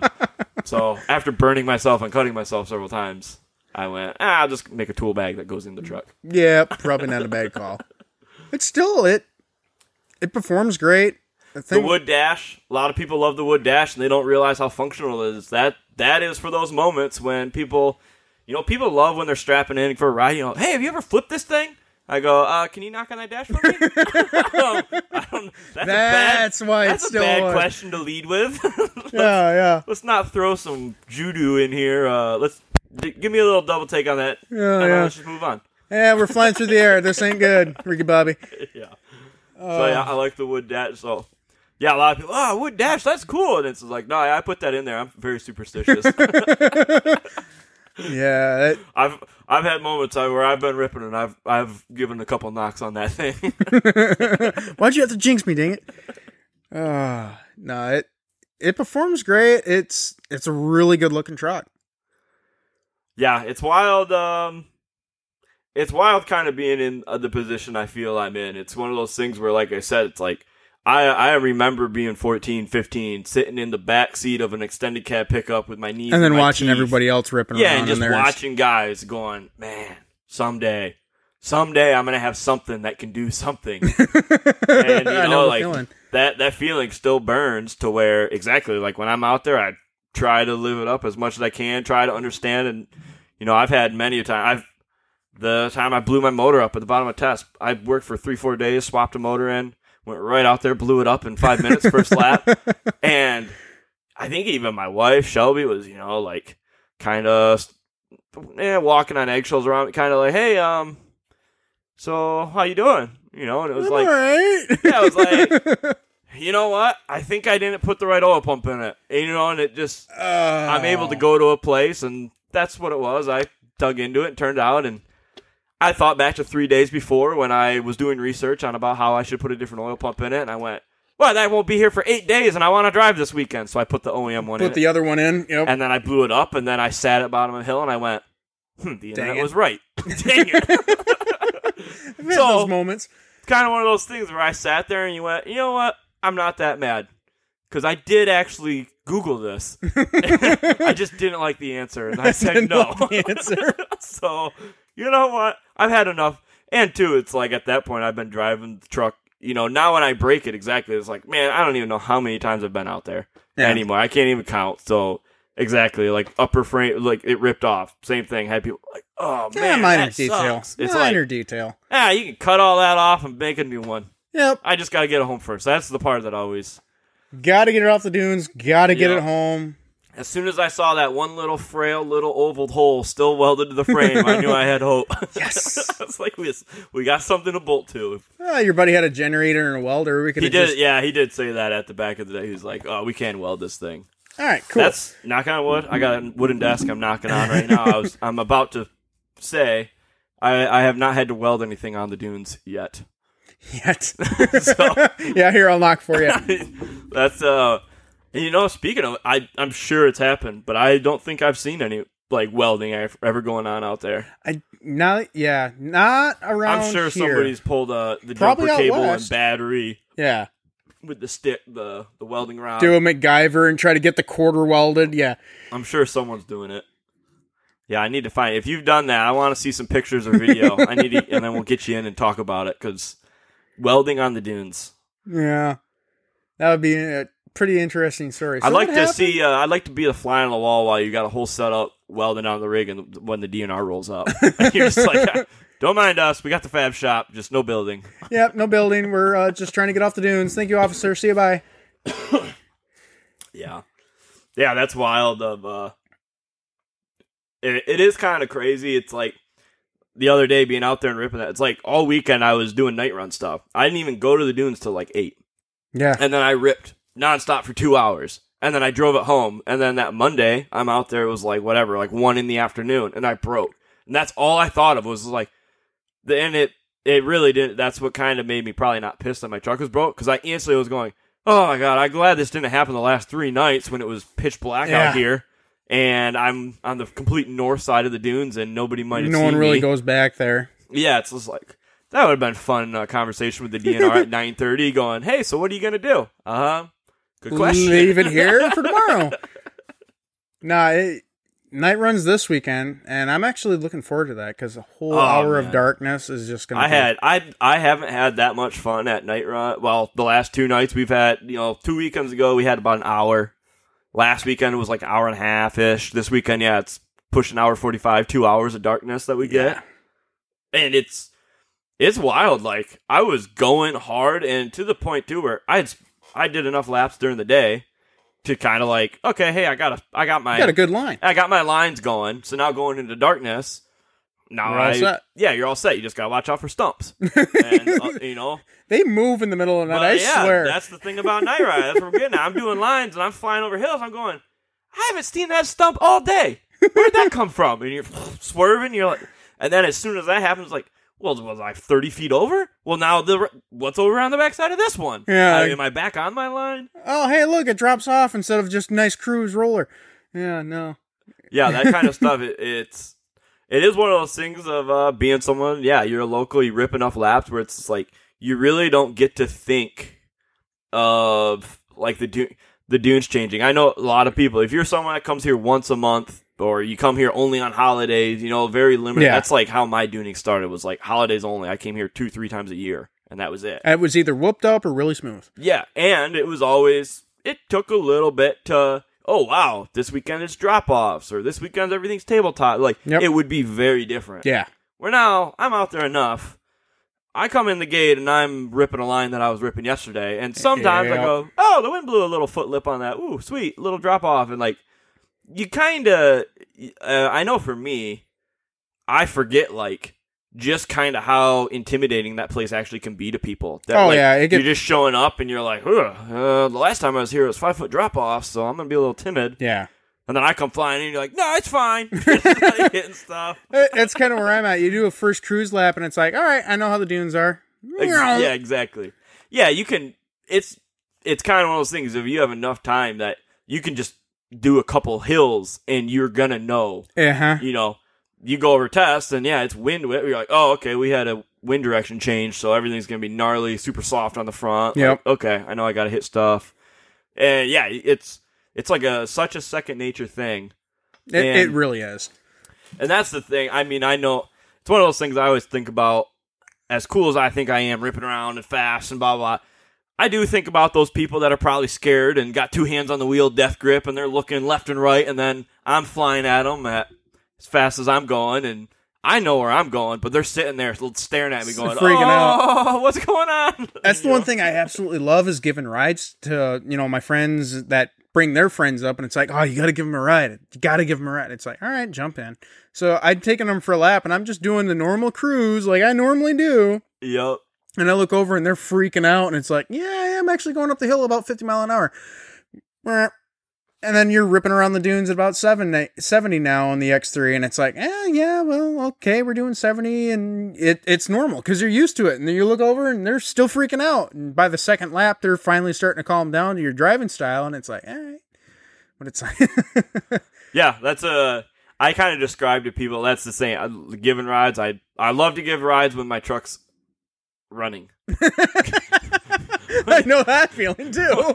When it doesn't have issue, it's more so. There's many a times my truck is at like 80%. There's some issue going on, but it's either like not that big of a deal, like maybe it is like a kind of a noisy loose Heim or something where you're like, okay, it's squeaking, it's definitely a little loose, but I'm just gonna go out there. I'm not gonna be launching it. I'm just gonna kind of. But then people see you. Hey, you want to take me for a ride? And oh, sure. So then. And then exactly, like, you thinking about that, and I've been having trans issues. I've been trying to figure out, I've had days, and people see me go by at 7,000 RPM, and, what? You don't have any issues? What are you doing? And I'm like, well, I'm just mad right now. I'm just taking my aggression out. That's why. Well, it's like mine. I can't run full boost right now, but it's like, it's enough to scare, somebody who's new to this. Yep. For me, it's like, yeah, I'm not giving it all she's got, and it's like, no, man, this thing rips. It's like, no, it really doesn't. Exactly. That's where... A lot of times I give rides out, I'm generally, and I do it because I don't really need to be pushing my limits with people in there, but no, I go like a 60-80% of what I know I can handle. And then exactly, in my head, doing 60%, it's fun. Ooh, this is fun. But yeah, exactly, I'm kind of like one-handed, arm on the thing. Yep, you're relaxed. You're going through like 2-foot whoops at 60, and you're like, yeah, but I can do 80. Yeah. So like, and they're like, exactly. You're like, no, you should literally wait till it's in third gear and we're at 7,000 RPM the next lap. We'll open it up. That's fun. And yeah, it's just that exactly looking over and seeing those people of anytime I gave a bunch of rides Labor Day weekend, and it was a good reminder of exactly that. Because I was just like setting sections up, throwing the truck sideways, and then like, okay, now I'm going to open it up. And yeah, like, oh, look at this is insane. You're like, oh, hang on. That was just Hold a on, we're setup. not even there yet. Yeah. Me and my buddy Jake, we actually had a bachelor party called a shop one time, and they're like, hey, can we give rides? This was before the rentals, mind you. So they're like, yeah, we can give rides, but it'll be after 5 when we get out. Oh, yeah, sure. So we started giving rides, and there was probably about 25 guys. And me and him are just, all right, jump in, buckle up, and we take them out, do our hot lap. Me and him are going back and forth of who's leading, who's catching first. And at that time, the spot on the north end where we were doing wheelies was still good, and we were wheeling it up, and they're all having a riot. And the Bachelor actually got to ride with my buddy Jake in his Turbo Razor, Turbo XP, and he was actually the last one I gave a ride to in my X3, and it's like, all right, I'm going full ham, like brake belt mode. And he's like, all right. So did a lap, coming back around and blew a belt back by the bathrooms. And it's like, man, what was that noise? It's like, it was a belt. He's like, oh, you need help changing it? It's like, it'll take 2 seconds. Give me 1 sec. Take the belt out, put a new belt in. He's like, that's all it took? It's like, yep, we're all set. Let's go. So jump back in it. Obviously, like I said, my belts are kind of pre-used already from the trail rides. And so went for a lap, and he's like, man, that was, holy crap, different. And he definitely got a feel for our driving styles, how the machines handle. And those guys had a freaking riot for how we gave laps. And it just, to us, it's like, this is what we do every day. And these guys are ecstatic, and they tipped us like $300 each. And yeah, it was enough to pay for the belt. Yep, some belt, some fuel. Now that's one of those things of, probably it's anytime you get to a point where, you start getting like complacent and relaxed it's a luxury, really. I'm like relaxed at just driving a vehicle off-road at 60 to 70 miles an hour all the time, because I just do it all the time. And then you stick this person in there that they're not used to it. They've never even been to Silver Lake. I've had multiples of those. They've never been there, and then it's like, oh, can I get a ride? I get interacted, or somehow someone knows me. Hey, this person's never been here. Would you take them for a ride? We just have a stock pickup. And I'm like, okay. And then you gave them for a ride, and then it's just like shockless looks on their face. Yeah. Because then I'm like, okay, well, don't ride in anything else because it's going to be rough. It's going to be rough. It's not that. And then, there's just like, especially with the old pickup, he sees a lot of people. It's just like, I would not have expected a 52-year-old truck to do those things that it does. Well, technically, it's not really a 52-year-old anymore. The body might be. Yeah, the sheet metal is the only thing that's 52 years old. Now, when I first got my girlfriend over here, it's like, all right, we're going for the Jeep first ride, so you can actually appreciate the X3. So we're in the Jeep, and I got a 95 YJ at the time, and the thing climbed everything in first gear, and leaf spring suspension, just chugging along, 6-inch lift, just rough, but rough ride. And that thing, they climbed everything. She's like, oh man, this is fun, great views. And it's like, all right, now you got a taste for this. Let's go jump in my other toy. So, and actually went for a ride in that, and she freaking loved it. And she has no complaints about my driving. She still rides in the passenger seat, so there's helps. that. Yeah, that's I'm super pumped that Shelby's always down to ride with me, and she likes it. I know guys that just one guy in particular I know, just due to motion sickness, his wife just can't ride in the car. She just gets motion sickness, insane, and where it's one of those things of I have times I notice for me it's like I have more fun when I get to take pretty much I go out there and then I try to scare my wife and it's like, hey, I haven't heard a scream in a while, so let's do something sketchy. Exactly. That's when I'm pushing my limits. When I got random strangers in there, like I said, you get the 60-80% ride, but yep. I get my wife in there and I go, all right, I've been practicing, son. Let's go. Well, I told her that when I started the X3, like you said, it was about 60% eighth ride, and she's like, "Oh man, you're crazy." And she, like I said, got used to it. And I said, "That's not even normally all out." She's like, "No way." And then one weekend when we were, me and the bunch of guys, I want to say it was before the holiday weekend last year, and we started going just hot lap after hot lap, just not caring, hitting some nice rollers, doing wheelies, and just doing hot laps, all of it. And she's like, okay, that was a bit more than usual. And it's like, yep, that was getting closer to all of it. There was no lift. Yep.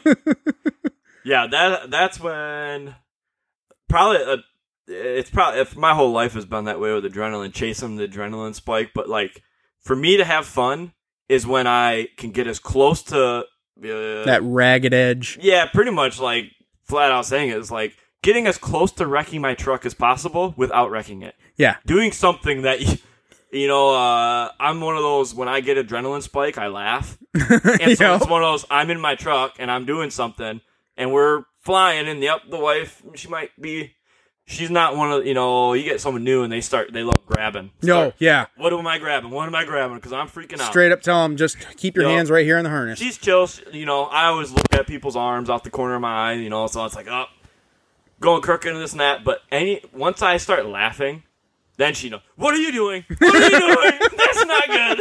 It's like and they're like, whoa, that was crazy back there. And it's usually me. I have mics in mine, so it's usually me on the intercom. Oh, yeah, we almost rolled it. I felt we were on those 2 tires, and I felt it come back down. Woo, that was crazy. Yep. It's like, man, that was a riot. Yeah, it's like, okay, let's not do that again. No, let's just send it off a test next time. Yeah. Those are the moments that, for some reason, that's what really gets me going, of just going for that ragged edge moment. And, it's at the point even... Honestly, like, I'm actually pretty impressed I ripped that upper frame mount off the frame, because when that happened, I was doing about 70, second gear wide open, in those... And that's when you started hearing the clonk. Well, yeah, so it was Sunset Hill whoops. Coming around. So, going over the hill, and it's almost like you don't really jump, but you get weightless down into the whoops. That's on that G-out is where I let go. So, I mean, I was second gear, 70, and it was... I had done a couple laps. It probably was like my 7th lap on that line. Yep. And it was one of those ones where that spot, I generally come over, and I when I go over hills, I'm fully usually lifted off the gas. And then as soon as I see it's clear, I get back on. Yep. This is one of those ones where I was going at that hill, and I was flat-footed. The truck don't... it just, when you're, like, going faster. Yes. You're like, wow, I don't know what happened. I got traction somewhere, but we're going faster than the last 7 laps of this thing. And that little voice in my head said, don't lift. So I didn't. And I was like, all right, and there's exit strategies. So then I'm like, okay, left or right. As soon as you see somebody, if there's someone there, brakes, left or right. Like, all that's going through my head. And I come over that top, and I see nobody, and I haven't lifted yet. And, I'm in my head, I'm like, oh, we're going to actually jump this one this time. This is sick. Come off there, and then, that G out, and I was giving a ride to a new person. And their hands are going crazy, reaching for stuff. In my head, I was like, this is awesome. This is what I've been waiting for. And they're freaking out, which is the greatest feeling in the world. And then I hear 3 loud bangs. I hear a tire pop. I hear a link mount rip off. And then I hear a shock smacking into the cage. Great. All probably within a second. And... surprisingly, I've done that exact same thing before, so I've heard those noises before, and I went, ooh, we broke studs, or I've ripped an upper mount. So I start slowing down, and the guy I was giving a ride to, it was kind of like, ooh, what are we slowing down for? That was awesome. I'm like, oh, I just, destroyed my truck. We just broke.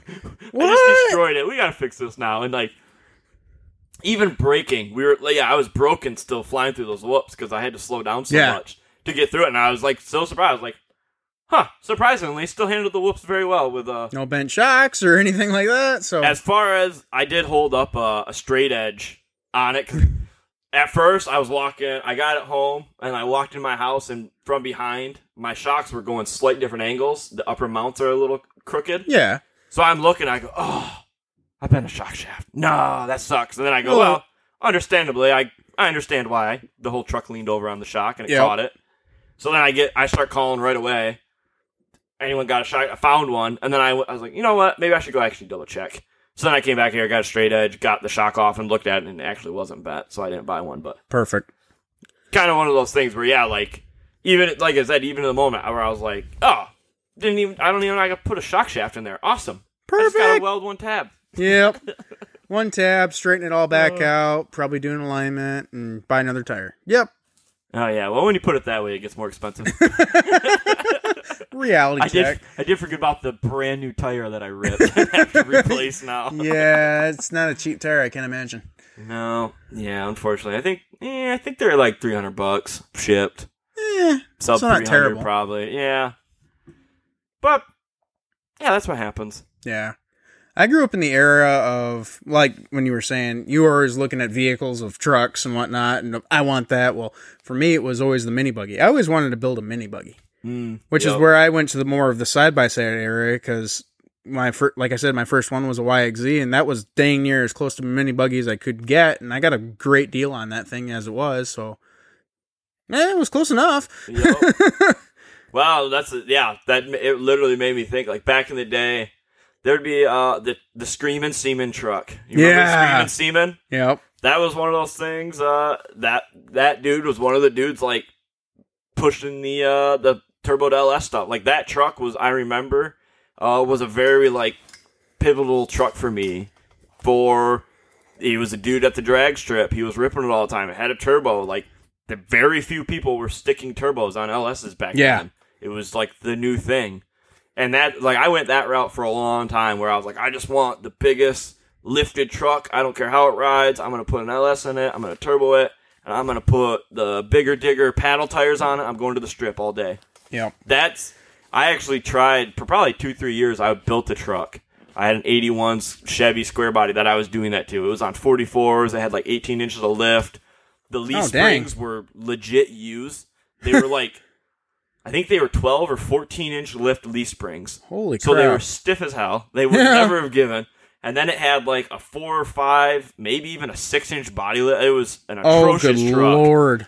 But I loved it, and that was like what I was into. And now you see me, and yeah, I've got this old truck and pre-runner fab garage, and that's where I wound up. Yeah. Once I wised up, I never finished that truck because I was probably a good like 6 months of working on that truck away from having it done. And that's about when I noticed pre-runners. And I was on my dirt bike still ripping, and all of a sudden I'd see this truck kind of be near me or by me, and I'm like, you're not supposed to be hitting this stuff. Especially on a dirt bike, you're like, wait a minute. Yeah, that's what really started catching my eye of seeing trucks and going like, and they were all Rangers back then. So it's like, why is this little Ranger right next to me? Let me guess, was it Tyson? Yeah, he was one of them. Man, I'm trying to even think what, I know Tyson, his truck's been around a long time. Oh, his has been a long while. And other than that, probably the most notable truck, man, I'm trying to think. I mean, Mike Higgins' jump buggy, that was, I mean, how could everybody knew that thing? Yeah. But that's kind of what I mean, though, of kind of getting at of exactly, like, some people forget those moments. Like I said, it's like, I remember being about, 15, 16 years old in the back of my buddy's extended cab 98 Cummins truck. He's the only one in our group that had a pickup. It was stock, but we went to the dunes in it, and I sat in the back seat, not comfortable at all, with my face stuck up against the little window. Yep. Just watching stuff. We went to the dunes on our quads and Jeeps.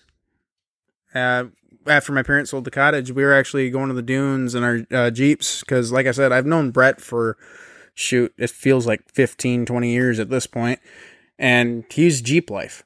So when I moved out of the house, we all had Jeeps, we all did trails things, but opening weekend, we'd always be up here just, hey, we got heat, because there's snow on the ground opening day.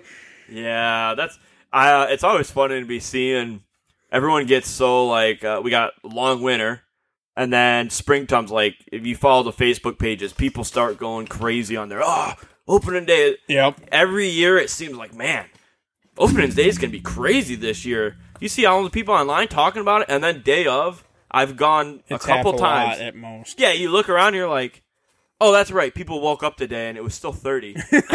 So they said no. Yeah. Yeah, they're not driving up here for this. I mean, let's be serious. Yeah, I think I've had my truck. Man, I don't even know if I've had my truck out on opening day. No? I know I used to ride my bike on opening day in my, overalls? In my Carhartt overalls. Yep. I'd wear bibs and, winter jacket and come ride dirt bike around. And then half day, the sun would come out and you lose the coat and just ride the bibs. For me, it was always, I could always get warm enough, but your hands never could. You couldn't ever wear, like, enough gloves while riding a bike. So, yeah, you're like, this is fun. Yeah, no. As you can't feel your hands. Nope, totally hear that. Like I said, I grew up on quads, so it was like, I know the feeling your hands get cold really quick. Man, I don't even know how people ride quads out there, and especially even anymore with the whoops. Oh, God, no. I've ridden a quad out there. My quad riding experience is one time. Now, it was a Yamaha Warrior 350 in 1987. This was before the bathrooms were down at the beach. And they used to only have the bathrooms in the lot. In park. So then I had a bike, and there was no place to, like, park a bike by it. Yep. So I remember a buddy had a quad, and I was like, oh, well, hey, I'm just going to ride this out to parking lot because I can park. They can just stand right next to the outhouse, and then I can go to the bathroom, and then I can go back in the dunes. Yep. Riding it from the beach out to the dunes, going to the bathroom, and then riding it back to the beach. I was like, I feel like I just rode my dirt bike all day here. This is insane. Like, being a dirt bike guy, and I'm 6'2". I was crunched on this thing. Yeah. Every whoop, though, I felt every one. I was like, this is awful. But guys have smiles on their face when they're doing this. See, I'm on the reverse side. I had an extended swing arm. I had like power. I said, 1987, air cooled, Yeah. Yamaha Warrior 350. It only revved to probably like 5,000 RPM. Well, they're not a bad quad. But I like I said, I grew up on quads. I don't know how you freaking dirt bike riders do it. I mean, seeing on those. That fishtailing feeling. Oh my God. Oh yeah, that's the funnest part about the dirt bike is ripping and just feeling that rear end and being like, wow, how is I'm not whipped sideways yet? Yeah. You watch Frankie J on his, and it's like, man, you watch Matt or you watch any of the other guys that are actually riding out there every freaking weekend, and it's like, man, these guys know how to ride because they've been doing on the sand for so long. Yeah. But you watch some of these new guys that bring their dirt bikes up here now, and it's like, dude, keep it upright, keep momentum, something. Yeah, it's I remember back in the day, exactly, like when I was riding my bike up here, I used to ride I probably have 2-3 summers where it was like Friday, Saturday, Sunday. It was like, yeah, going to the dunes, that's what we do.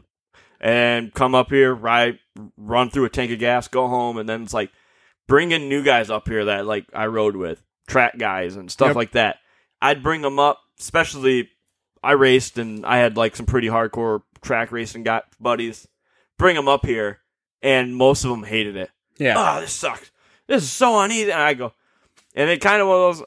I raced. I never really took it that serious. I had a job. I never trained. Yeah. I was the dude that could show up though and like do pretty well. Do pretty well for like you just ride dunes. What are you doing? You don't even like train, and that's a lot to it though. Yeah, it's but like, as soon as that's all I do is ride dunes. Well, as soon as you ride the dunes, you understand why you're in such good shape. Yeah, well, and that's what it was. Is back then, 4th of July weekend. Yeah, like I remember one year running 5 gallons of gas plus the tank, so probably about 6 gallons of gas through my bike in one day on like holiday day. Like that was a normal thing. Labor Day weekend is go in at about 9:30, 10, start, ride literally all day until I was out of gas, and then be loading the truck up at sunset. Yep.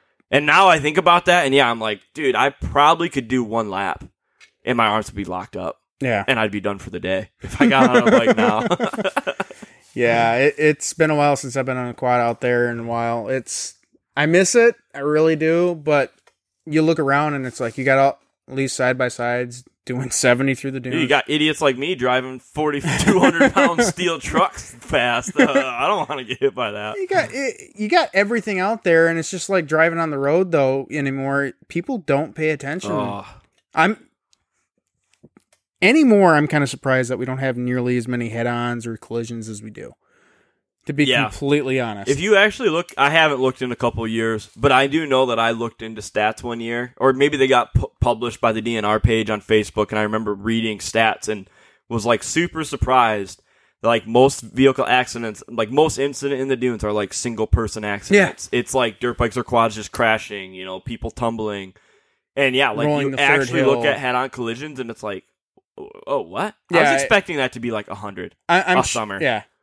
And it's now luckily it's not. You have moments, it seems like sometimes I think it was 2-3 years ago, there was like a couple bad accidents like back to back to back weeks where you're like, oh boy, this is the end. I know there's been at least 10 this summer, a couple bad ones over by the bathrooms because that's the hot lap area where you're blitzing down the freaking whoops and people are cutting across, not even looking. So I know that area over there it's a hot area. Yep.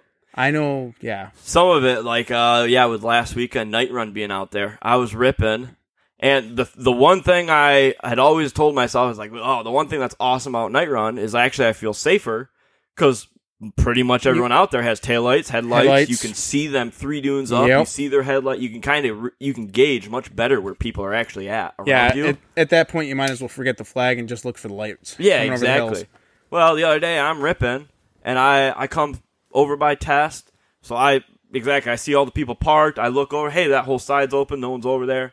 I go flying through there, go down the little up the hill down at the whoops. Now I'm starting to make my run up Test, and all of a sudden I look over and I see a figure, and I'm like, what?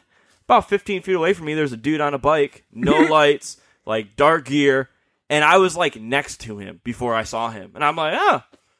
Nice. Good thing I wasn't about 20 feet over because I'm sure my headlights would have shown him and I would have seen him. But like one of those things where I went, oh, well, that throws my thoughts out the window if it's safer out here because you got guys riding dirt bikes with no lights out here. This is wild. And I'm sure he's happy that you showed up so he could actually see everything. Yeah, I was like, how are you even doing that? That doesn't look fun. That doesn't look fun at all to me. That would be sketch. So, yeah, if you're one of those dudes, you like night riding with no lights, that seems pretty hard to do out there. No, especially on a bike. No, thank you. I know. The night stuff it's fun. This weekend, I got to fix my truck because this weekend will be fun. Yeah, because all the pre-runners normally... Yeah, it's big. I say a lot. Well, most of these pre-runner guys, they've seen the amount of money they spend on lights. You only get to use them 2 weekends out of you. You better be here. Exactly.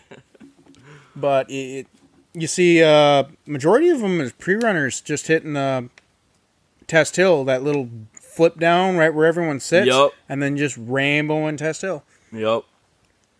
Yeah, it's pretty wild to have a machine and be. That's why I say it's like the excitement of 5 to 10 more years, because exactly, we're talking about all this old stuff, the stuff we saw out there 5-10 years ago, and yeah, it literally is completely different vehicles out there now. Oh yeah, there's rarely, like I said, you still got a couple, you still got some diehards that are gonna drive those vehicles till the end. A couple new paint schemes here and there, but you still the same vehicle, but. It's, I mean, even the sand cars anymore. How many Funkos are in Michigan? And probably 3. Yeah. Because I know Insing sold theirs. But cars of equivalent. Yeah. That's more what I mean of like, back, same 5-10 years ago. Like there were some bad cars, especially some like home built cars, but nowadays dude can just call up Funko, order something. You're probably on a wait list, but. Yeah, or Tatum. Yeah, or Tatum. Yeah, there you go. Yeah, Funko, Tatums, all those big-name cars. Then it just shows up, and now you're king of the dunes. Yay. Yeah, out west, not sure if you've been out to, like, Glamis or anything like that. Yep, I've been out. Okay. Yeah, Funkos just dominate out there. They're everywhere. That's now the next level is, once you... That's a whole nother tax bracket. It's fun watching those cars in here. But the reality is like, those cars don't even get to open up here. No. They're just little blips here, little wheelie, little hop. They're second gear wide open, and they already got to shut down. Yep. You go to Glamis, and you sit at the bottom of Olds, and you watch those dude run wheelies up Olds or race up Olds with them, launch them off the top. It's like, this is what those sand cars do. Uh-huh. This is what a 2,000 horsepower sand car does. Oh, that's neat. Yeah, it's like watching Wilkie run around in his bug, and you know that thing isn't getting out of second gear. Yeah, exactly.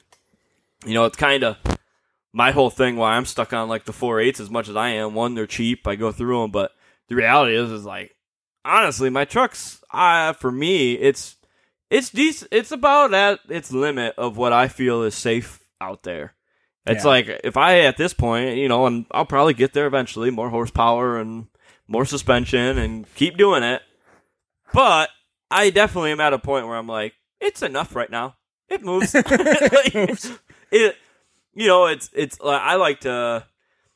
at a point where right now it's just like I'm at my brake limit. So it's like, my truck's fast enough that I've had a couple of those full 2 foot on the brake moments where you're like, oh yeah, I've had a couple close calls too. Those brakes barely did it. Yeah. And so then my starting thing is like, wow, before I put a bigger motor in this, I need better brakes. Yep. If this truck goes any faster, I already can't stop it. Kind of mentality where then exactly this is like, how much were those brakes and doing? Oh, okay, never mind. I'll just Yeah. Leave the 4.8 in. Yep. It works. Yeah. The close calls have been definitely getting worse this year. Yeah, the number one, I think the number one is if you're going a direction and you decide you want to turn 90 degrees, just look over the shoulder. Yeah. That blows my mind more than anything. I had it happen actually at Night Run Saturday, going down the section we all go down on Exit Hill towards the beach. And I was running, I'm like 20 foot from the border, from the walking dunes.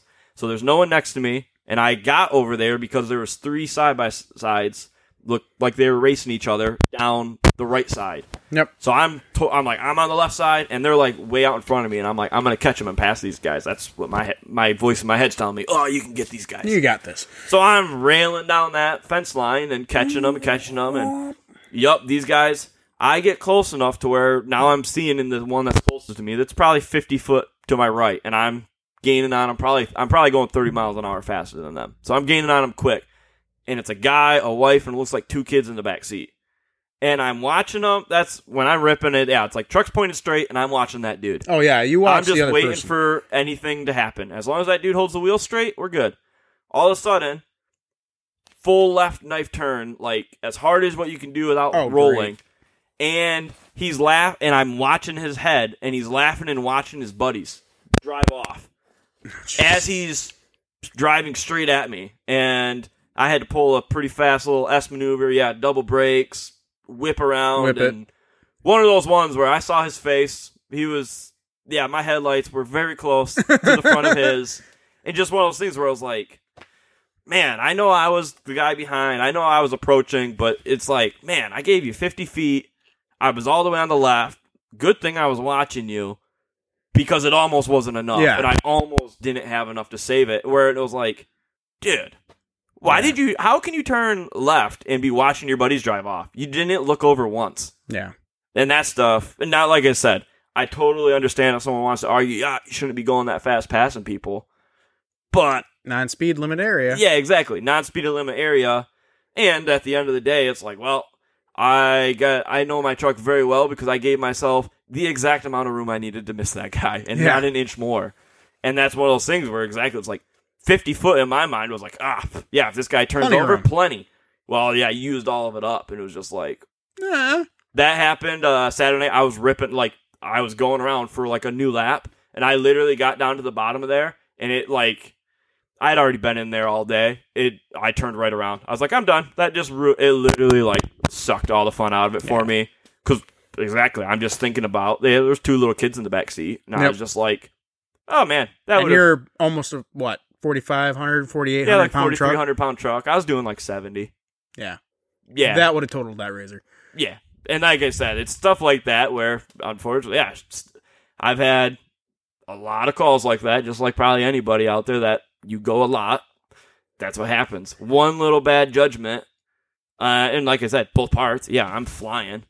Our chances of getting hurt out there or hurting someone are higher than most weekend warriors or even the people that come up once a year. Yep. That is a reality. It's like, that's the one thing that does make me nervous of, exactly. Everyone wants to go faster every summer, every year. But it's just like, exactly. You don't need it. Yeah, you don't need it. You got enough of us people out there that are already doing as fast as we are, and it's like you get more people doing this. It's just wait till every truck has suspension. And everybody's got a side by side. That's where I look. Yeah, give it 5 more years, and these side by sides are pretty much production race trucks. Yeah, because that's where they're headed. Well, you look at the California labeled the Pro R Razor as a sand car. Oh, is it? Yep. Exactly. That's what I should say. Is they're going to reach sand car status. You're gonna. That is the thing that I'm kind of looking for. It's like, okay, like, there's still rear engines, like, transaxle, sequential cars are definitely still, like, king of the dunes. Go to Glamis.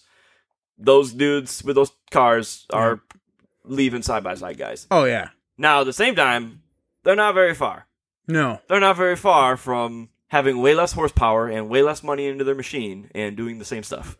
Yep. You have these guys that are spending, $200,000, if not more, on these sand cars, and you go to the freaking dealership, sign here, and you just bought a $50,000 sand car, basically, now with the Pro R there, and it's like, yay! Yeah, that's wild. And now you can get parts anywhere. Yep. Yeah, it definitely is. Yeah, it's interesting. It's interesting to see. Like I said, it's one of those things. This is all stuff I'm aware of. I think about all the time, and then I just every day I try to go, hey, you should go to the dunes because maybe they'll close someday. Maybe they're gonna once everybody's doing 100 out here. Yeah. Maybe that'll be when they stop this. It's like, to be the huge push. There's how many people do you think are up here that don't like the dunes that move over here? oh, it is pretty interesting.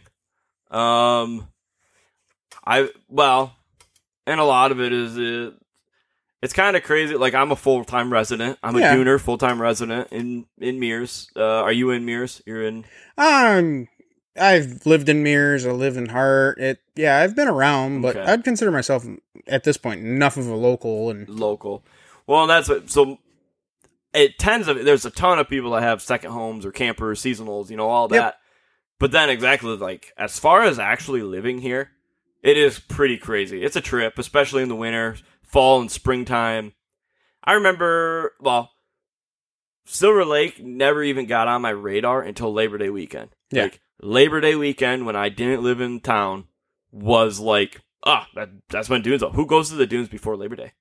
That was like kind of my mind. It's exactly like all of us. I didn't even think about it. It's just like I went Labor Day, I went 4th of July, and I went Memorial. I Labor said Day. the wrong one. Memorial. Labor Day is at the end of the summer. Yeah. So, Memorial, 4th of July, and Labor Day weekend. So for me, for years, I came up 3 times. It was a camping thing. I only camped here. And then then I got a bike, started coming. And then when I moved up here, like I said, I don't know if I've made it out an opening, but I definitely have made it out in April. And then I've also made it all summer to October. And by the time I get to October, I'm like, dude, this summer's been so long. Like, they're starting to get short now because it's been a couple summers. But the first summer, I was like blown away where I was like, I used to only think come up here like a 3-month period. You can come up here for 6 months. Yeah. And it's totally different. And actually, we're coming up on my favorite time now. Actually, Apple Fest is pretty much like the kickoff of pretty much my favorite time to actually be doing. Yeah. The weather's perfect. The crowds are down. And for anybody who doesn't come up here much, the busiest time of the year really doesn't start. Memorial, it's big kickoff and send-off, but you really don't start getting busy until 4th of July after. Yeah, July is... Because June is graduations, weddings, and everyone from that. July, I notice, is when it's like, those are the people taking full 7 week, like a full week of vacation. Full week of here. vacations. And that's when I go to the dunes on like a Tuesday in July, and you're like, it's still busy. Oh, it's actually busy still. Okay, I'm gonna go home. Yep. Like, it's hot. Yep. It's busy. Never mind. And then, about right now, you go out there, let's see, tomorrow's Friday, it could be a little busy, but after this Apple Fest weekend, you go out there Tuesday It'll be a next light week, switch. it's going to be crazy, people are going to be done. Yep. People are packing up campers. Up until Labor Day, you still get people during the week, but as soon as Labor Day hits, because kids are already back in school, some schools started back in August, which is weird enough for me, but as soon as Labor Day hits, as soon as that Monday and Tuesday roll around, you start seeing crowds dwindle down, and then the rest of the week it's dead. Apple Fest hits, and everyone's back alive, and right after Apple Fest, everything dies. Yep. All the stores start closing up. Everyone starts going to weekends only. Last year, the Point gas station closed after Apple Fest. Yep.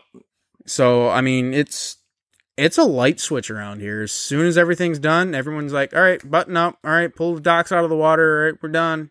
See you next year. It's like this. I drove around the lake one time, and I saw probably 4 people pulling docks on Labor Day. Yeah, like Sunday, Labor Day weekend. It's just like, we're done. Done for the year. It's still 80 degrees out. I mean, shoot, we were thinking about going on the boat today. It was gorgeous today. And it's September. Yep. Yeah, it's one of those things where I definitely, with all of this, we've talked about a lot of stuff, and then I always think about it, it's like, I'm just wondering if there's going to be that year where it starts getting boring. Because I think that every year, every fall, I'm a little burned out. I'm ready to not work on that truck, and that's the thing. But you get 1 month into the gate finally closes, Halloween is done, and it's probably the end of next week, and I'm like, this day's awesome. Why can't they be open? And you have those November days where you're like, Yeah, it's freaking gorgeous. I gotta wait till April already. This is Yeah. awesome. I could go to the dunes right now, and Yeah. it's just like every year. It don't take long, and I'm chomping at the bit for next season. Yeah, again. I was gonna say it's probably about February-ish area when we start chomping out the bit of going like, all right, this weather's got to kick so we can start riding. Yeah, that's when you really are you start. You're like, oh man, living in Michigan. Why do I Start live getting here? that itch, man. I need my fix, man. Oh yeah, we all need the fix. Well, we're coming up on 2 hours, so this one's a long one. So, Whew. Sorry, I guys. genuinely, if you're still listening, you obviously probably we said something you liked, but I do get. I've been kind of going for an hour and a half, but like I got a lot of feedback this week of people in the dunes telling me, asking when I'm getting to get a show, and then the same of when I got into podcasts, listening to them at work, working an 8-hour shift, 9-hour shift, 10-hour guy. Hey, it's only an hour long. Can you make that thing longer? You know, Well, here you go. I need more stuff to listen to. I work 5 days a week, 40 hours a week. That 1 hour wasn't enough. So, Oh, if they want more, we can get them more. we got a 2-hour one. So, we'll call that one. I'll get this one out to you guys. And, yeah, thanks for coming in. Thanks for chatting. Oh, not a I'm problem. sure it won't be the end. Maybe someday my truck will be pulling your Cam-Man out of the dunes. I don't wish that upon you, but if it happens, I'm ready to repay the favor. Yeah, you need to pay me back. I know what you're thinking. I don't have paddles though to Not yet. be shooting you. Yeah, I'm gonna have to find someone. Oh hell, Calvin needs pulled out. Hang on. Let me Let me go call throw those around. on real quick. I need more grip. Nah, thanks for the invite, and I hope we covered something that someone can take home and listen to. So Yeah, well, like I said, I know nothing about side by sides. I talk and act like I do a little bit, but it's just stuff I read on Instagram. So to get, like I said, get someone in, you've been in machines, and that's kind of that's what's so wild about this is like I literally am just in pre-runners, like that's my niche. It's what I stick to, and it's like, and I still have so much to learn. I feel just Yep. even with this, where then. That's for me. I've had, hey, you want to work on this side by side for me? That's like, honestly, no. Because I literally know so little about them. And it would, and there's already guys that have tons of information Yep. about them. There's so many good companies out there already. And that's where I'm on the reverse side of I'd love to know more about pre-runner trucks. Yeah, obviously I know the basic concepts, but it's like I can't tell you left from right on if you need this or if you need that, but it's like, man, this is just that's why your bump stop is hitting. No, you get into the Yep. side by sides, it's like, no, you need an axle. You need limit straps. Yeah, you need your boost tube fell off. It's wild how much it really goes into it, and it's that's why I do this podcast, try to get people like you in here. We're all the same. We're all the same dudes, just pretty much exactly trying to get that fix. We're all out there trying to get our fix in. Dope. Appreciate ya. Yeah, Calvin. Yes, it's fast on Instagram and TikTok. And also the man probably running around over at Silverback. So if you're renting stuff and you're using the full rental, he's the one that's probably got to deal with it. Sorry if I charge you a little bit much when you wreck it, but that's what prices are these days. So, yeah, thanks for the invite. I'd love to come back and start talking some more. So Cool. Yeah, we'll have to get another one out. We'll try to do an annual thing. So sounds thanks good. again, everyone. Dune Hippie podcast, and we'll see you out on the stand. See ya.